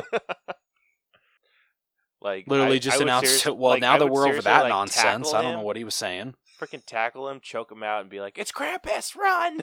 There we go. Yep, it's one of Krampus's workers. Kids, don't listen to him. Dude, honestly, you could actually play that off. A little bit, yeah. Yeah. Yeah, as long as you've established Krampus when your kids are younger, oh yeah, dude, you could totally play that off. That'd be hilarious. Yeah. Dude, I will freaking beat the shit out of anyone who ruins that for my daughter. Oh, yeah, dude. Or just my kids. Just my kids in general. Like, if you ruin Santa for my children, I will kill you. Dude, yeah. Yeah, for anyone that ruins... to me... I just always feel so bad when a kid has to learn that Santa isn't real from someone who isn't their parents. I feel that's so sad. Or story time. Sorry, not just parents, legal guardian. Yeah, story time. Oh God, Coy learned that Santa wasn't real at school. Oh, Coy. Now, granted, Coy was 15. Oh, poor Coy. But which is kind of shitty when you think about it, because he was in a special ed English class. Oh, that's where he found out? Yeah. So he was in an English class, and the assignment was, I want you to write about when you found out Santa wasn't real. And Coy raised his hand and was like, but Santa is real?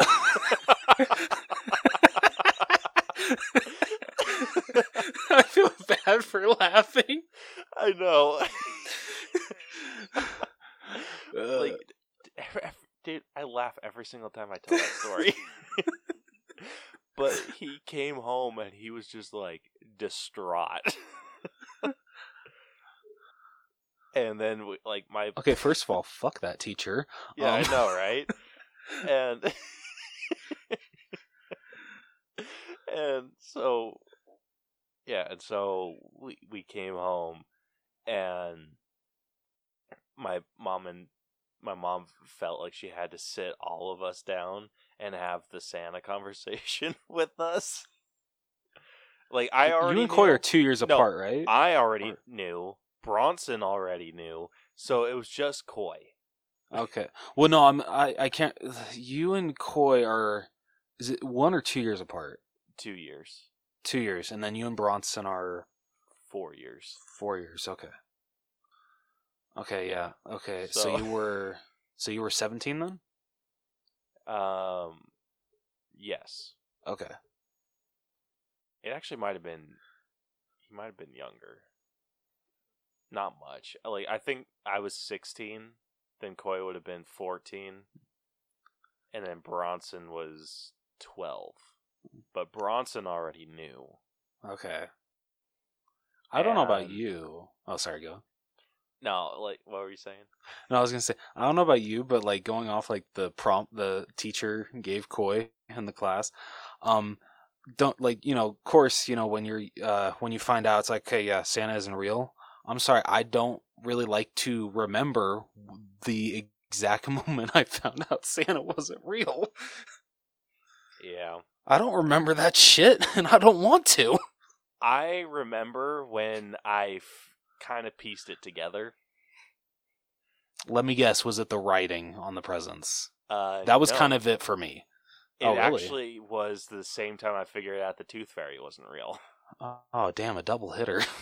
Yeah. So this is what happened. I pieced together that Tooth Fairy wasn't real, and then I was like I kind of sat there and I'm like, okay, Tooth Fairy, super magical. Who else is on that team? And I was like, okay, Easter Bunny, probably not real. And then it's just like I worked my way up to Santa because like Santa was like the biggest one. I was just like, there's no way, like there's no way he's real. Like shit.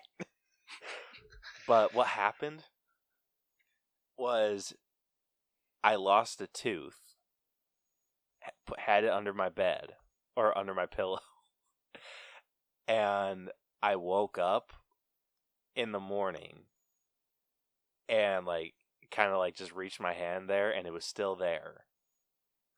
And then I went back to bed, and then I kind of woke up and because I felt, and then like I woke up and my dad was kind of like hovering over me, and then he was like, like I felt his hand under my pillow. And I like woke up and looked at him and he's just like, hey, it's time to wake up. And then he like left. Then I reached under and there was money. And I was just like, And I was giving my dad the side eye. What's going on? Yeah, I gave my dad the side eye like the rest of the night. Or the rest of the day. Oh my god, I love oh. He honestly probably could have gotten away with it had he just hidden. Like had he freaking just like ducked down or something, I probably wouldn't have like thought about it twice. Okay. But it was just the fact that I was just like I woke up and saw him and felt it was the fact that I felt his hand and saw him. If it would have been I just saw him or I just felt his hand, I probably would have believed in the Tooth Fairy for a good couple more years. How old were you? It's like 9. Okay. Damn it, I'm sorry. That just sucks that it was a double hitter for you. Dude, it was like a shit ton of hitters. Yeah. Because it was just like, okay, Tooth Fairy. And then I started logicking. I think that's the word. I started to logic my way out of the Easter Bunny, and then like slowly like logic my way out of Santa. And I was just like, no. Sucks. That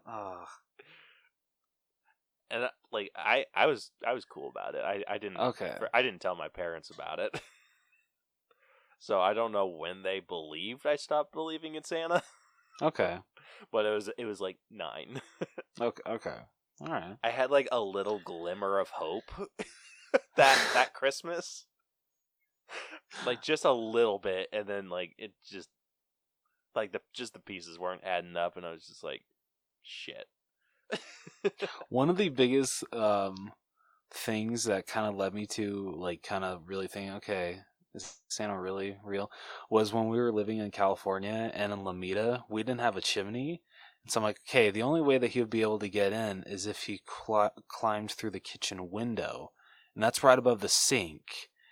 And I would assume that they'd probably be dishes in there, so he would make a racket and it would wake us up. So I'm just like, that's kind of when I started to question it. Honestly, we didn't have well, okay. We didn't have a chimney either. My dad always said that he just let Santa in. Oh. Yeah, my parents never told me that. Which they should have. Yeah, I would have believed that. Like, yeah, we don't have a chimney. He just comes to the front door. Like, I would so easily believe that. Like, honestly, yeah, like honestly, I did. like even... I fell for it for dude, forever. Especially considering how small that kitchen window was. I'm just like, there's no way he's fitting his bag through that. But then at the same time, fit it through a chimney. Okay, you know what? Fair enough. because we can think of like the freaking Santa Claus, how literally he can just squeeze his ass just straight on through. Gosh, that was a fun tangent. Yeah, that was fun. Back to Scream. Anyway, yeah, back to Scream. And back to writing. Yeah,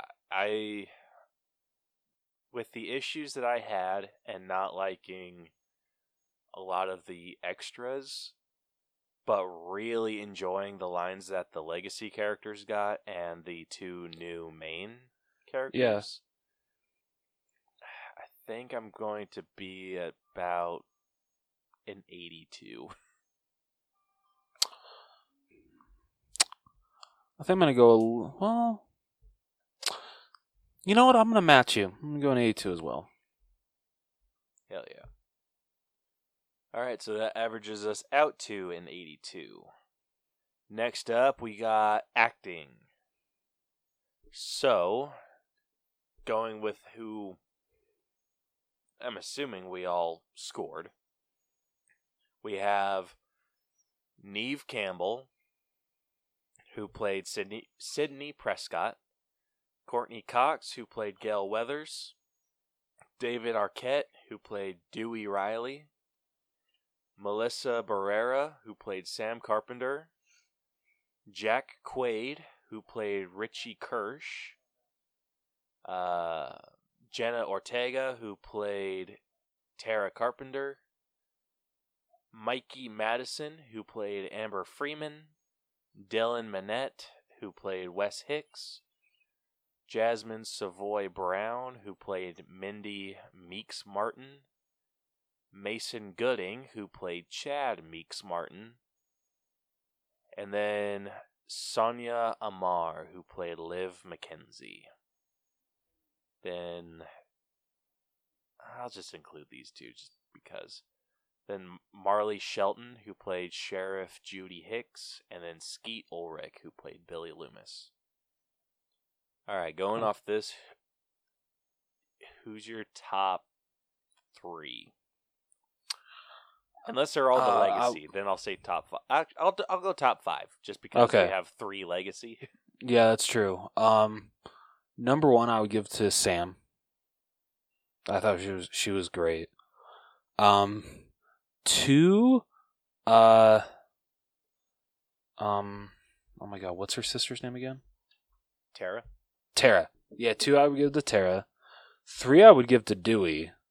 I thought, I feel out of the 3 legacy characters, I feel he had the most to do, and I loved him in this movie.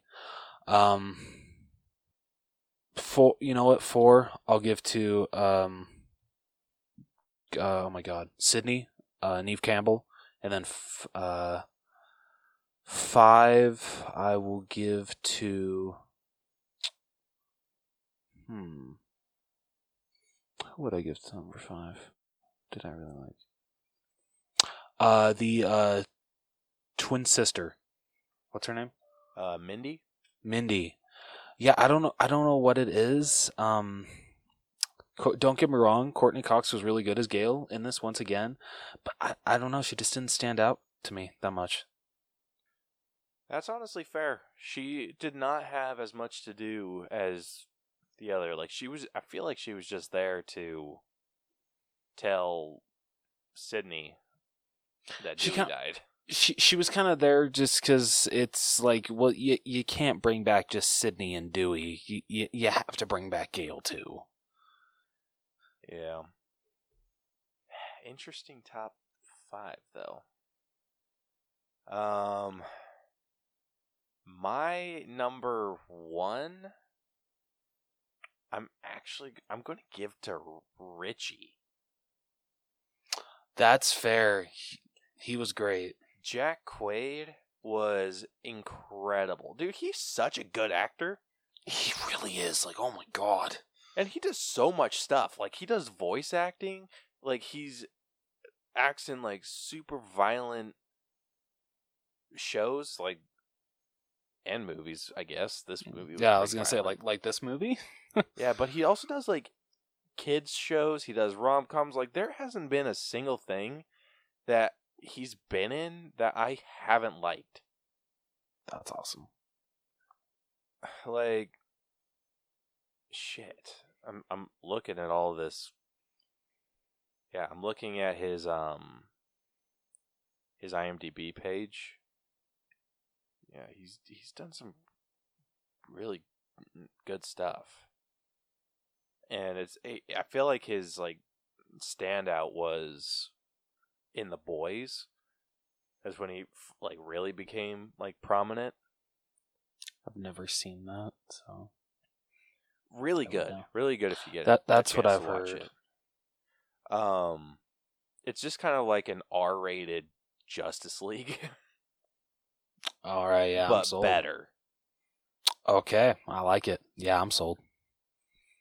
Yeah, it's kind of like if like an R-rated Justice League and following the team of normal people that are trying to kill them. Okay, I like it. Yeah, but he does like a lot of like voice work and just like a bunch of different stuff. Like, he's such a good actor. He was in The Hunger Games. Like, that was one of his first roles. Oh my god, yeah, he was Marvel from District 2, right? Yep. Huh. Yeah. But yeah, like, are you kidding? Yeah, I knew I recognized his face. Okay, yeah, that's what I recognize him from. Yeah, and his parents are Dennis Quaid and Meg Ryan, so he has some freaking good Oh, that's acting awesome. legacy behind him. Dude, yeah, no kidding. That's badass. Yeah, but him, like, he did a really good performance. Like, he made me question my decision on whether it was him a lot. And that, like, the only reason that I, like, suspected him from the get-go was... Actually, it wasn't even the get-go. I didn't start suspecting him until Dewey said, like, how long have you known him? And she's like, 6 months. I'm like, oh, it's him. But yeah, so and he just kept making me question whether it was real. I'm like, there's no way that they're going to do the boyfriend again. And then like they would just do like just these little things, like the way that he was like watching all of the stab movies. I'm like, that's mighty suspicious and super inappropriate. Yeah. So, like, yeah. But he, like I said, made me question it, like, a lot. Way up until the end of the movie. Like, I had such a hard time putting him as, like, my final suspect. Like, I thought it was going to be Liv and Amber. Because I was suspicious from Amber from, like, the beginning. Yeah, that's fair. So... yeah, so loved him, loved his performance, and even when he started going like super crazy at the end, it wasn't like overdone. Like Amber? Yeah, Amber was a lot, and the way that she died. First off, how in the ever living shit did she catch fire so quick? You know, Like, fair enough. Did they, like, dump her with, like, oil or something that I missed? Because she seemed extremely flammable. She did. Yeah. Yeah, I'll have to watch this movie again to see. Yeah, I was just like, I had to have missed something. Like, she just, like, immediately. Yeah. She lit up like a freaking Christmas tree. Yeah. And then, like, when she goes freaking running with her burnt face, I'm like, that's bullshit. Yeah. Once But again, anyway. little too much. Yeah, a little too much. Yeah, so Richie's my number one. My number two, I'd actually give to Tara. like Jenna Ortega, dude. She is an up and comer. Oh yeah, she really is. Dude, you know who I would love to see her play if she looked a little older? I would love to see her play Black Cat in the MCU. Ooh. I think she would do such a good job. Yeah, I'm liking that quite a bit. Yeah, my only problem with that is that she looks young. But she would do incredible. Yeah, I absolutely agree with that. Yeah, so I would give it to Tara, my number 2. Number 3, I'd have to give to Dewey. I thought he slipped back into the role damn near flawlessly. Yeah, absolutely agree. Like he gave the humor that I have come to expect from Dewey as a character, but also has a level of wisdom that he hasn't had in previous iterations. And so it's just seeing that growth of character was really nice, and he played it off so well. And number four, I'm going to give to Sam. I think she did really well for a leading lady. I don't know if this is her first time being a leading lady. Let's see. Oh, not quite. She was Vanessa in The Heights. Oh my god, she was. Oh, okay, I'm sorry. Her acting was way better in this movie than it was in The Heights. Absolutely. And I don't think that's her fault. I think it's how her character was written. Very much so. Very much so. So, yeah, she did an incredible job this go around. Like, played all the scenes bit. I think maybe a little on the dry side. If That's fair. I had any complaints about her, it'd be that. But other than that, she did really well. And then last, I'd have to give it to Sydney. Yeah, Neve Campbell definitely came back and made the character her own once again. Yeah, she came back with a vengeance too.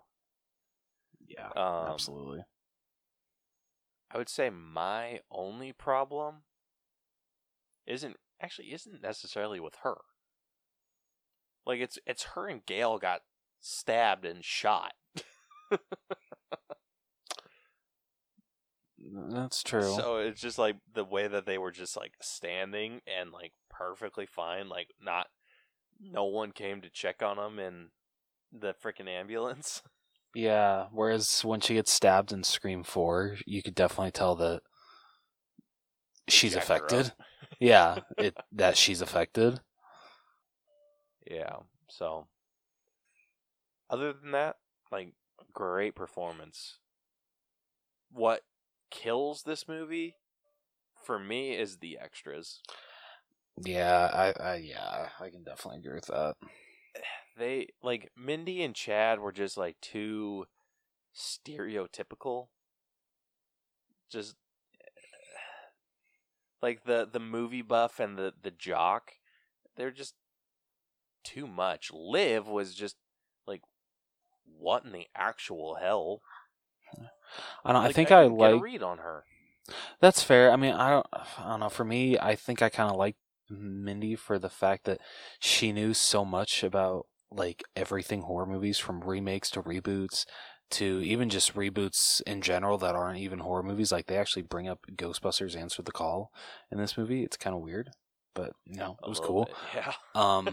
So I think that's the fact alone as to why I liked her character so much. Yeah. But, I mean, Liv, on the other hand, was just way too much. The way that, like, the interaction that Liv and Mindy had, where Liv was basically like, you know what happens to the expert, and, like, acting super, like, killer-like.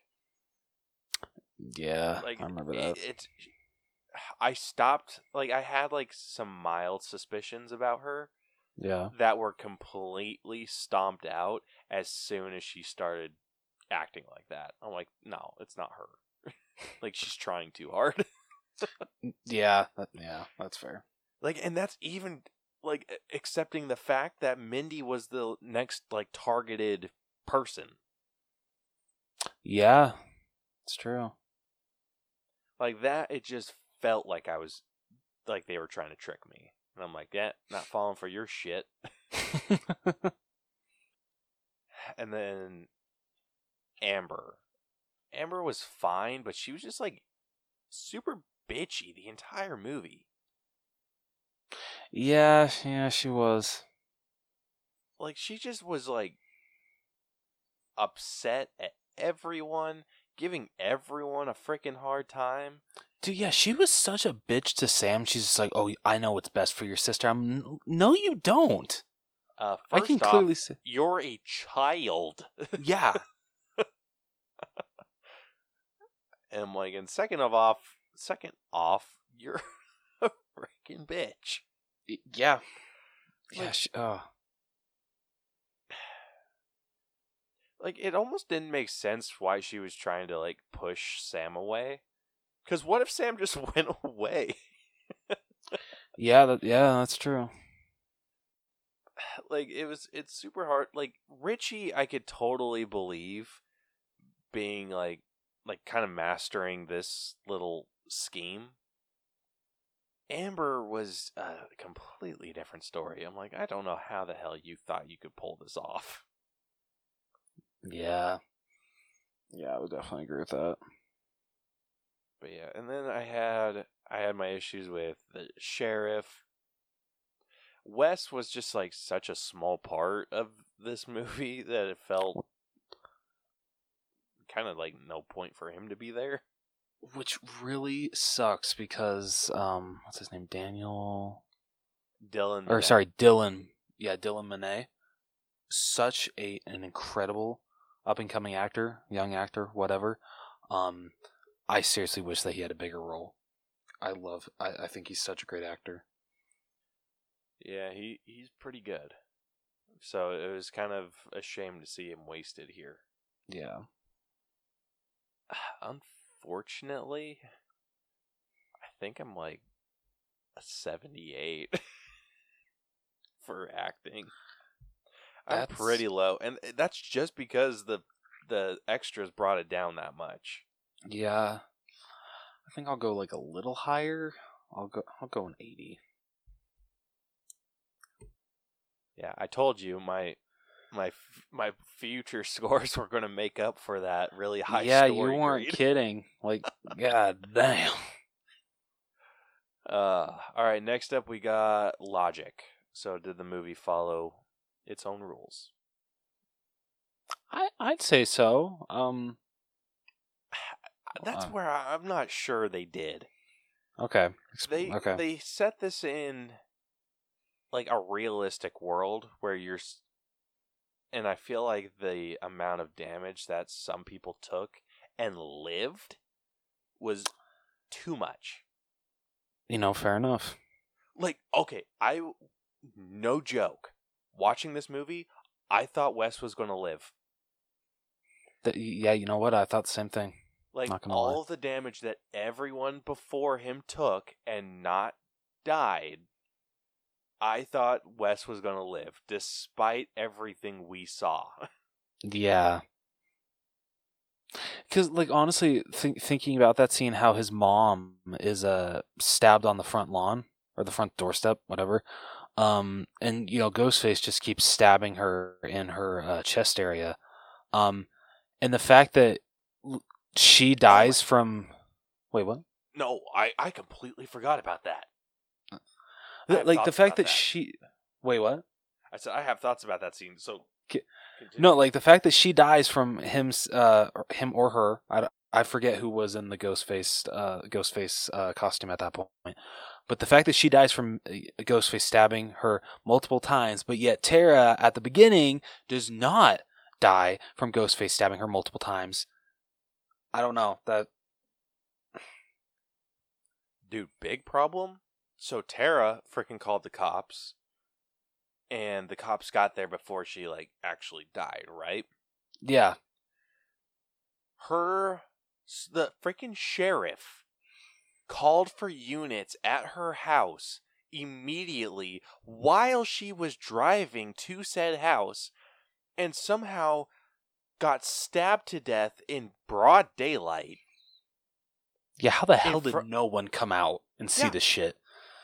Are you kidding me? Like, my neighbors can't freaking water their lawn without me seeing them. So, her getting stabbed to death, and then Ghostface somehow had enough time to pull some weird Chucky shit on Wes. Yeah. Like, is the response time in that town that awful? Apparently. Woodsboro Excuse you, your PD don't boss give called shit. you. Like, you're telling me there was no one on patrol that could have gotten there within, like, a few minutes? Like, 5 minutes max. I probably could have ordered a pizza by the time it took the cops to get there. Oh, shit. In broad freaking daylight, dude. Like, Yeah. what? It's bullshit. Like, it would have made sense for if they did, like, reverse. Like, if they killed Wes first and then killed the sheriff, then I probably could Okay. have accepted it a bit more. But it's just the fact that they had it so it was just like so long before they killed, or before Ghostface killed Wes.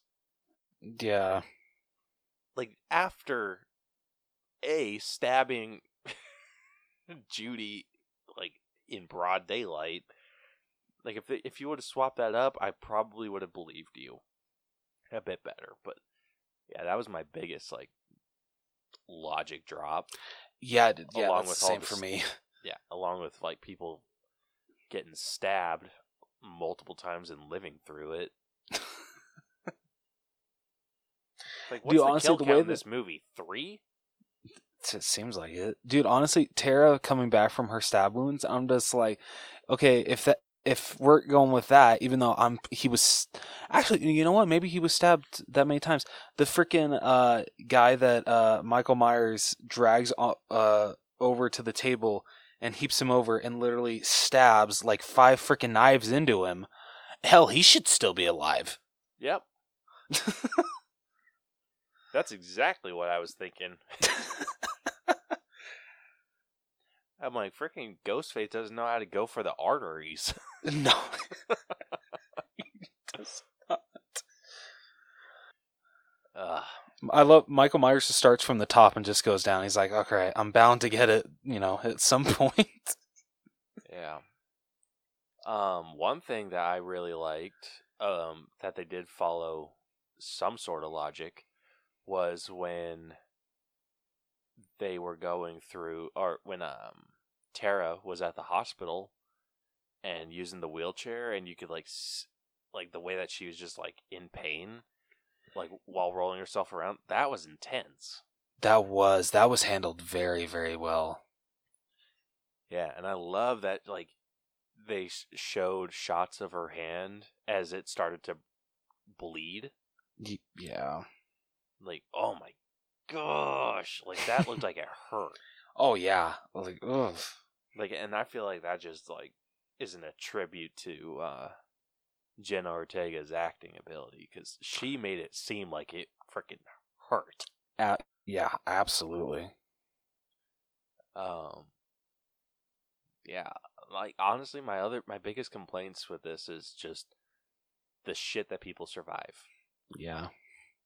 Like Mindy getting stabbed in the shoulder, completely get it. Yeah. Her brother getting stabbed in the back, no. Yeah. Yeah. I'm sorry, you ain't coming back from that. Yeah, I'm not buying it. Dude, I can't wait to see Cinema Sins talk about like how people survive the deaths in this movie or the kills. I know. I can't wait to see Dead Meat's Oh, video yeah. on this. He'll add one. He's just like, what the hell? That wasn't it. This is bullshit. Dude, like the kill count, like from beginning to end. Tara got attacked, didn't die. Then it was the douchebag. So that's one. Vince. So, yeah, Vince is dead. Then who gets attacked after that? I'm pretty sure after that is the sheriff. So sheriff, her son. Sheriff and Wes die. All the friends are still alive.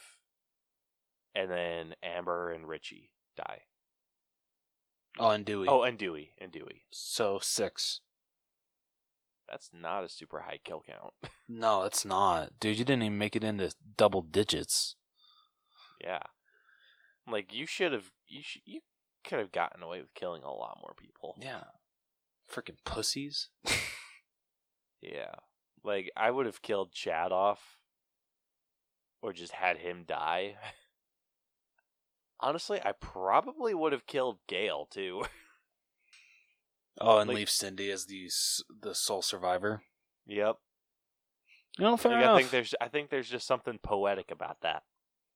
Yeah, I would absolutely agree. I thought this movie was going to have the frickin' balls to kill Sydney. You know what I was about to say, dude? I'm thinking Halloween Ends might have the balls to do that, but then I'm just like, wait, Halloween Resurrection kind of already did that, but in like the stupidest way possible. So, God, I hate how Maybe. Laurie Strode dies in that movie so much. That movie was so bad. It is. Anyway, Oh.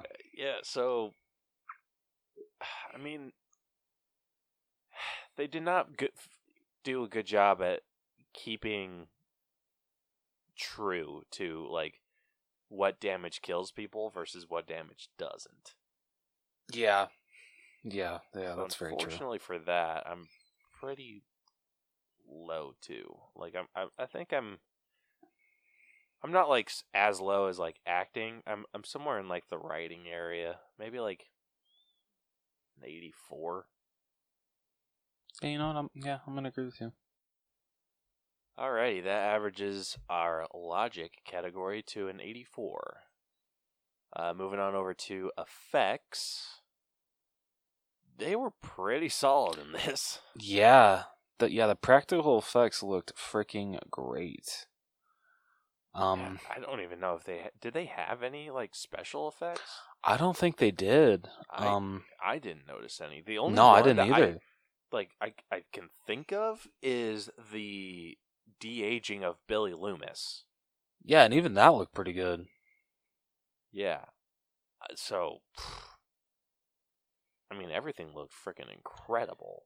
Dude, Like, all the kills looked incredible. They were brutal as all hell. I can't remember. We talk about like if like we liked any like shots or anything with effects, right? Yeah. Okay. Like it effects kind of pulls in cinematography in a way too. So Okay. Cool. Because I know it's in the trailer, but that scene where Tara's like starting to crawl away from Ghostface, and you see him get up slowly and just start walking over to her. Such a badass scene. I just love the camera work. Just I love it. Oh hell yeah. Dude, speaking like if we're talking favorite shots, I freaking loved the shot when Sam realizes which house she's in. Yes. Oh, dude, thank you for bringing that up. I totally forgot about that shot. Dude, did you catch that at all? Or were you just as like shocked as I was? No, dude, I was shocked too. Cuz I'm pretty sure wasn't it repainted? I don't think it was the same colors from the original. No, it wasn't same colors at all. Yeah. But it was like same layout and everything, and I was Yeah, just cuz like, when she did that, I'm like, "Oh my god, yeah, same staircase." I'm like, how the hell did I not pick up on this? Dude, just that reveal, and like as it's zooming out, like the front door, and she's just like, oh my gosh, Yeah, oh, such a great shot. like What a great pan out. Oh, I love it. dude. Like when Sydney freaking like when they were driving and they're like, where is she? And they saw on the map, I was like, oh, nuh-uh, nuh-uh, and then they like, yeah, my mind was freaking blown. I was like, oh my god. Oh, like so good. So good.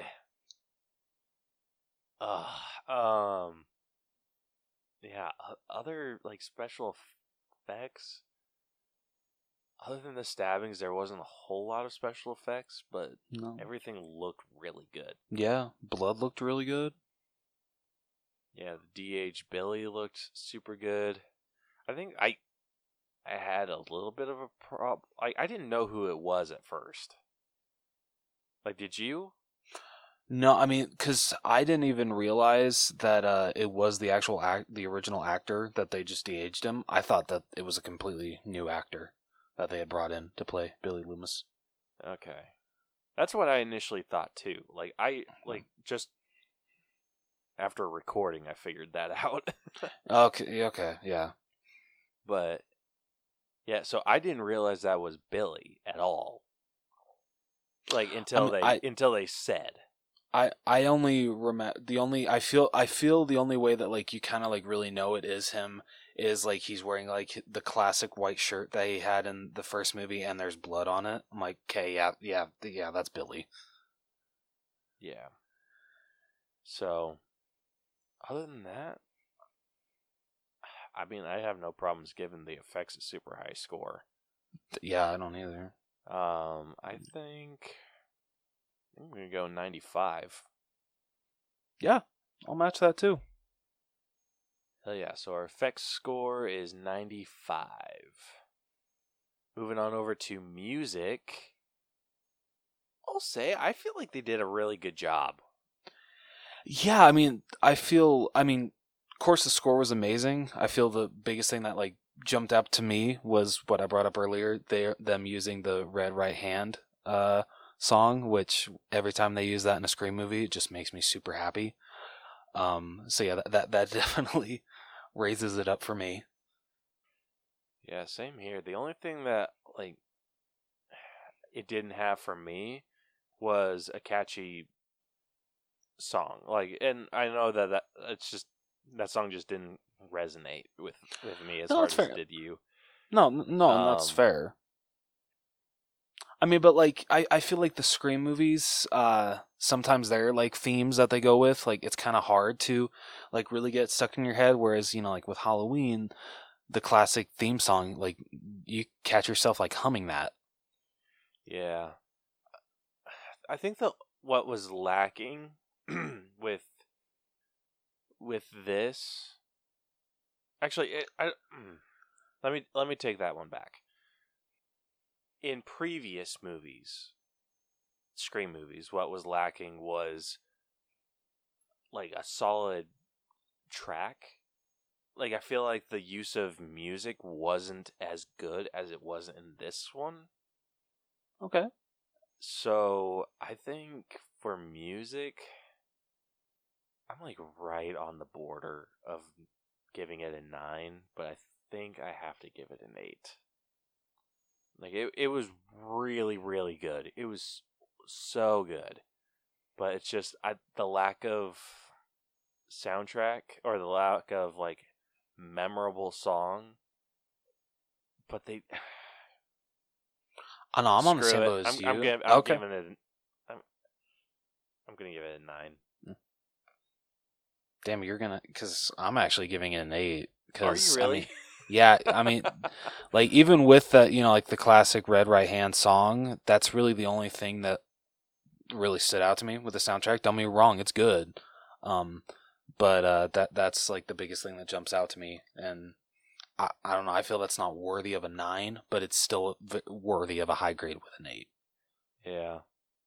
Well, that makes me feel a little bit better. Okay. Yeah, so that averages us out to an 8 because we round down. Yes. All right, moving on over to costumes. I think the biggest one was Ghostface, which you can't get Ghostface wrong. No, and it looks just as great as ever. I love the Ghostface costume so much. Yeah, it's just as haunting, too. It is. Oh. Like, they do such a good job at making that, like, terrifying. Yeah, they really do. So, I'm sorry. Oh, sorry, go ahead. No, I was just saying, like, it's just that, like, the big freaking cloak, the combat boots, like, they just go crazy with that. And it's just so iconic. I love it so much. So yeah, I'm sorry, I'm at a 10 just for Ghostface alone. I'm at a 9. That's fair. I understand. Just because, like, I'm taking everyone else's costumes into account. Okay, no, so that's fair. So yeah, I'm going to a 9, which would average us out to a 9. Wait, I thought you were giving costumes a 9. I You're am, but like just algorithm stuff. Oh, okay. Sorry. Makes it easier than that. Yeah, okay, yeah, that's fair. Sorry, I was confused myself. All right, last up we got our own personal score for it. I'll take this one first. I want to hear your thoughts, just because you're more familiar with the other Scream movies. Okay. Or you've had longer to, like, dwell on them than I have. No. I'm glad I was able to introduce you, though, to this franchise. Oh yeah, such a good franchise. Just to start off, I think I'm sitting at an 87 for my personal score. I had a ton of fun with this movie. It was such a good sequel, exceeded my expectations tenfold. Probably my new favorite Scream movie. Like, I'd probably go 5, 4, 1. I forget which one's, like, the shitty one. Is it 3? Okay, yeah. So 5. No. Yeah, 5, 4, 1, 2, 3. That's my new Scream ranking. But, like, yeah, just the stuff that they were able to pull off, and, like, I feel like that's, like, a big thing right now, is doing, like, what this one claims to be a requel. Like, because they freaking killed it with Ghostbusters Afterlife, and I feel like we've had, like, a bunch of other movies like this and they're just killing it. They are just killing it, like, hitting all of the nostalgic notes that you'd want them to hit, including all the things you'd want them to include, and just giving us, like, a super killer, like, conclusion. Like, just so well done. So well done. So yeah, with that, I'm giving it an 87. All right. I am a little lower. I am giving it an 85. Yeah, I absolutely agree with everything Caleb says. One thing I will change is that this isn't my favorite Scream movie. I can completely understand why it is, because it is such a great sequel. Scream 4 is definitely still my favorite. I just love everything that one did. But this is definitely up there. Like, honestly, I feel my ranking would probably be 4, 1, 5, 2, 3. That's probably where I put it. I need to go back and rewatch them because it's been a while. I haven't seen the other 4 since we watched them. Okay. So I probably should have gotten a refresher course. You're good. I mean, honestly, I should have too. I can't remember. Did I send you the digital code for the first one at least? I want to say yes, but I'm not sure it worked because I don't recall seeing that on my list. Okay. I mean, I have another copy of it, so I'll send you that code as well. Just hopefully that one works. But yeah, super solid fifth movie. If this is the end, terrific ending. And if there is going to be a sixth one, I really hope it delivers as well as this one does, because ever since from like 4 and 5 have been so good, and the fact that we came from Scream 3 to Scream 4 and 5 is like amazing in its own right for how great these last two movies have been. So yeah, Dude, I would love for them to continue this series. Like, I think I would too. I think the Scream franchise has a lot of, I mean, not like a lot, but it gives you like a decent enough sandbox to play in. That's fair. Like following like a certain formula, but I do feel like you do get to that point where you can't do the crazy movie references anymore, because very few movies have ever gone that long, or series, just movie. Like, I think the only one you'd like, if you did a sixth one, I feel like the only thing you could compare it to is Harry Potter. You know what? Fair enough. Yeah, or anything like MCU related. Yeah. Like there's nothing else to compare it to. Like, you can't do the whole requel thing. Yeah. So, I mean, unless you just wanted to like to start over from square one or whatever. But I feel like it'd be super hard to, because of Gail's decision to keep the killers anonymous. That's true. Yeah, I just don't know where you'd take it that would make sense. Yeah. Yeah, no. But, yeah, that's very true. Like, I would be turned off to seeing that, though, so. To seeing a sixth one. Yeah, no, I and get that's you. just because this one, like, was really good. No, yeah, no, that's absolutely fair. But yeah, so 85 for me.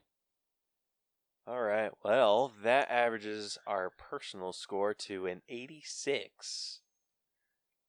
And that concludes this week's breakdown. So the final All Bros letter grade for Scream 2022 has come to a B+. Hell yeah. Yeah, so this is sitting at an 86.56%. Not too shabby. That, I'm surprised it got that high. You know what? That's fair. Yeah, it very surprising for me. Like, I thought it was I knew it was going to do well, just because it is a really good movie. I thought it was going to end up in the B range. So, all right. So this puts it. Yeah. So Scream 2022 at an 86.56% is below Frozen 2, which is at an 86.59. It is below In the Heights, which is at an 86.81. Okay. It's below Nobody, which is at an 87. It is also below Halloween from 1978, which is at an 87.06. And then finally, it is below Psycho, which is at an 87.10. You know, honestly, thinking about it now, considering that we broke down the original Halloween, I feel we should do the same thing with Scream. I would be very down for that. Hell yeah. Sweet. Yeah, I'll put that on our list of like other movies to do Sweet. Cool. and see if we can like squeeze it in somewhere. Yeah. All right. So now getting to what this is above. Uh-oh. There's gonna be some problems. This puts it above The Lovebirds, which is at an 86.54. Okay. Puts it above The Lego Movie 2, which is at an 86.5. Puts it above Captain Marvel and Sing 2, which are both at an 86.25. And it puts it above Spider-Man Homecoming, which is at an 86.22. Oh, Vic's gonna kill us. He's gonna perform his own Woodsboro massacre. This is our second B+ movie recently that scored above Spider-Man Homecoming. Oh shit, that's funny. Yeah, and then just for shits and giggles, it's above Nightmare on Elm Street, which is at an 86.12%. No offense to the original, but I can definitely agree with that. Yeah. Okay. For those of you who want to throw a bitch fit over where this is placed, the difference between Scream and Spider-Man Homecoming is 0.3%. Damn. Yeah, Spider-Man Homecoming is at an 86.2. Is at like an 86.2, whereas Scream is at an 86.5. It's seriously Okay. 0.3. Wow. Like, it's not okay. even a full, like, even the bottom B+ movie is not even a full percentage away. Wow. Damn. Like, if I wanted to, let's see, there are 9 movies above Scream 2, or Scream, before you get 1% away. Wow. Okay. Wow. Yeah, so, like, our margins, like, this is just, like, freaking breadcrumbs of, like, a difference. Like, just, like, they're so freaking mild. So, like, when people, like, anytime someone wants to, like, throw a fit, and I'm like, it's so funny because, like, they see the ranking and they're like, what? That's bullshit. And then I, like, show them, like, the score or the percentage, and they're like, well, I guess. Like, it's just, it's so tight. Like, I feel like we could just take out the, like, if we were just around these, it'd be a completely different ball game. But I'm not going to do that because I like the super tight percentages. Yeah, so that's where Scream 2022 is placed. All right. Hell yeah. Well, I would say that concludes this week's episode. If you like what you hear, want to hear more, be sure to follow us basically wherever you listen to podcasts. We're on Apple Podcasts, Google Podcasts, Stitcher, iHeartRadio, etc., etc. You can also catch all of our episodes on YouTube if that is your preferred listening spot. And be sure to follow us on all of our social media, where you can DM us with episode ideas, answer our questions of the week, all that fun jazz. Those are Facebook for facebook.com/The Allbros, Twitter and Instagram @The Allbros, and also TikTok. We are at The Allbros. So yeah, be sure to check out our TikTok. I have seen the ones you've posted a couple times. Hell yeah, awesome. They'll show up on my For You page here and there. Dude, for a second, the one person that I think it's still one comment that posted on the previous video I posted, my I didn't dad. realize it. Yeah, I was just like, okay, damn, that's so rude. So I was like, honestly, like ready to just block him. But then I realized it was your dad. I'm like, okay, all right, fine. I'll keep Dave's comment. Like, what else were we expecting? Yeah, exactly.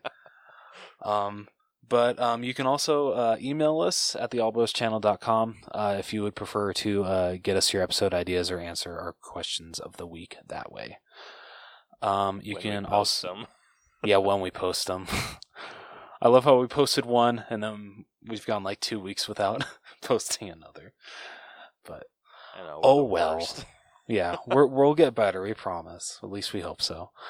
If you want to check out our website, we are tinyurl.com/theallbros, where you can, if you would prefer to, get your merchandise that way, considering that's the best way to actually get the design that you want. Stupid companies taking down other designs by Caleb.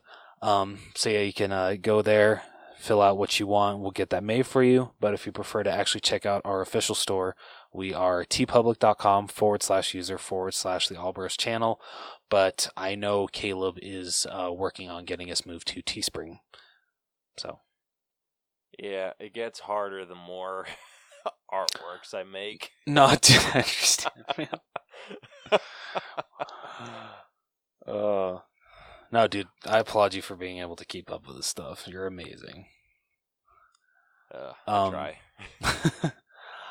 try. Next week on the podcast, we'll be breaking down Ron's Gone Wrong. Hell yeah. I am so excited to see this movie, considering Dude, this this made one Caleb's is top so 10 good. of last year. Yeah, dude, I can't wait to watch it. I'm so excited. So if you guys want to watch that, it is on Disney Plus right now. So do it. Do yourself the favor. It is so good. But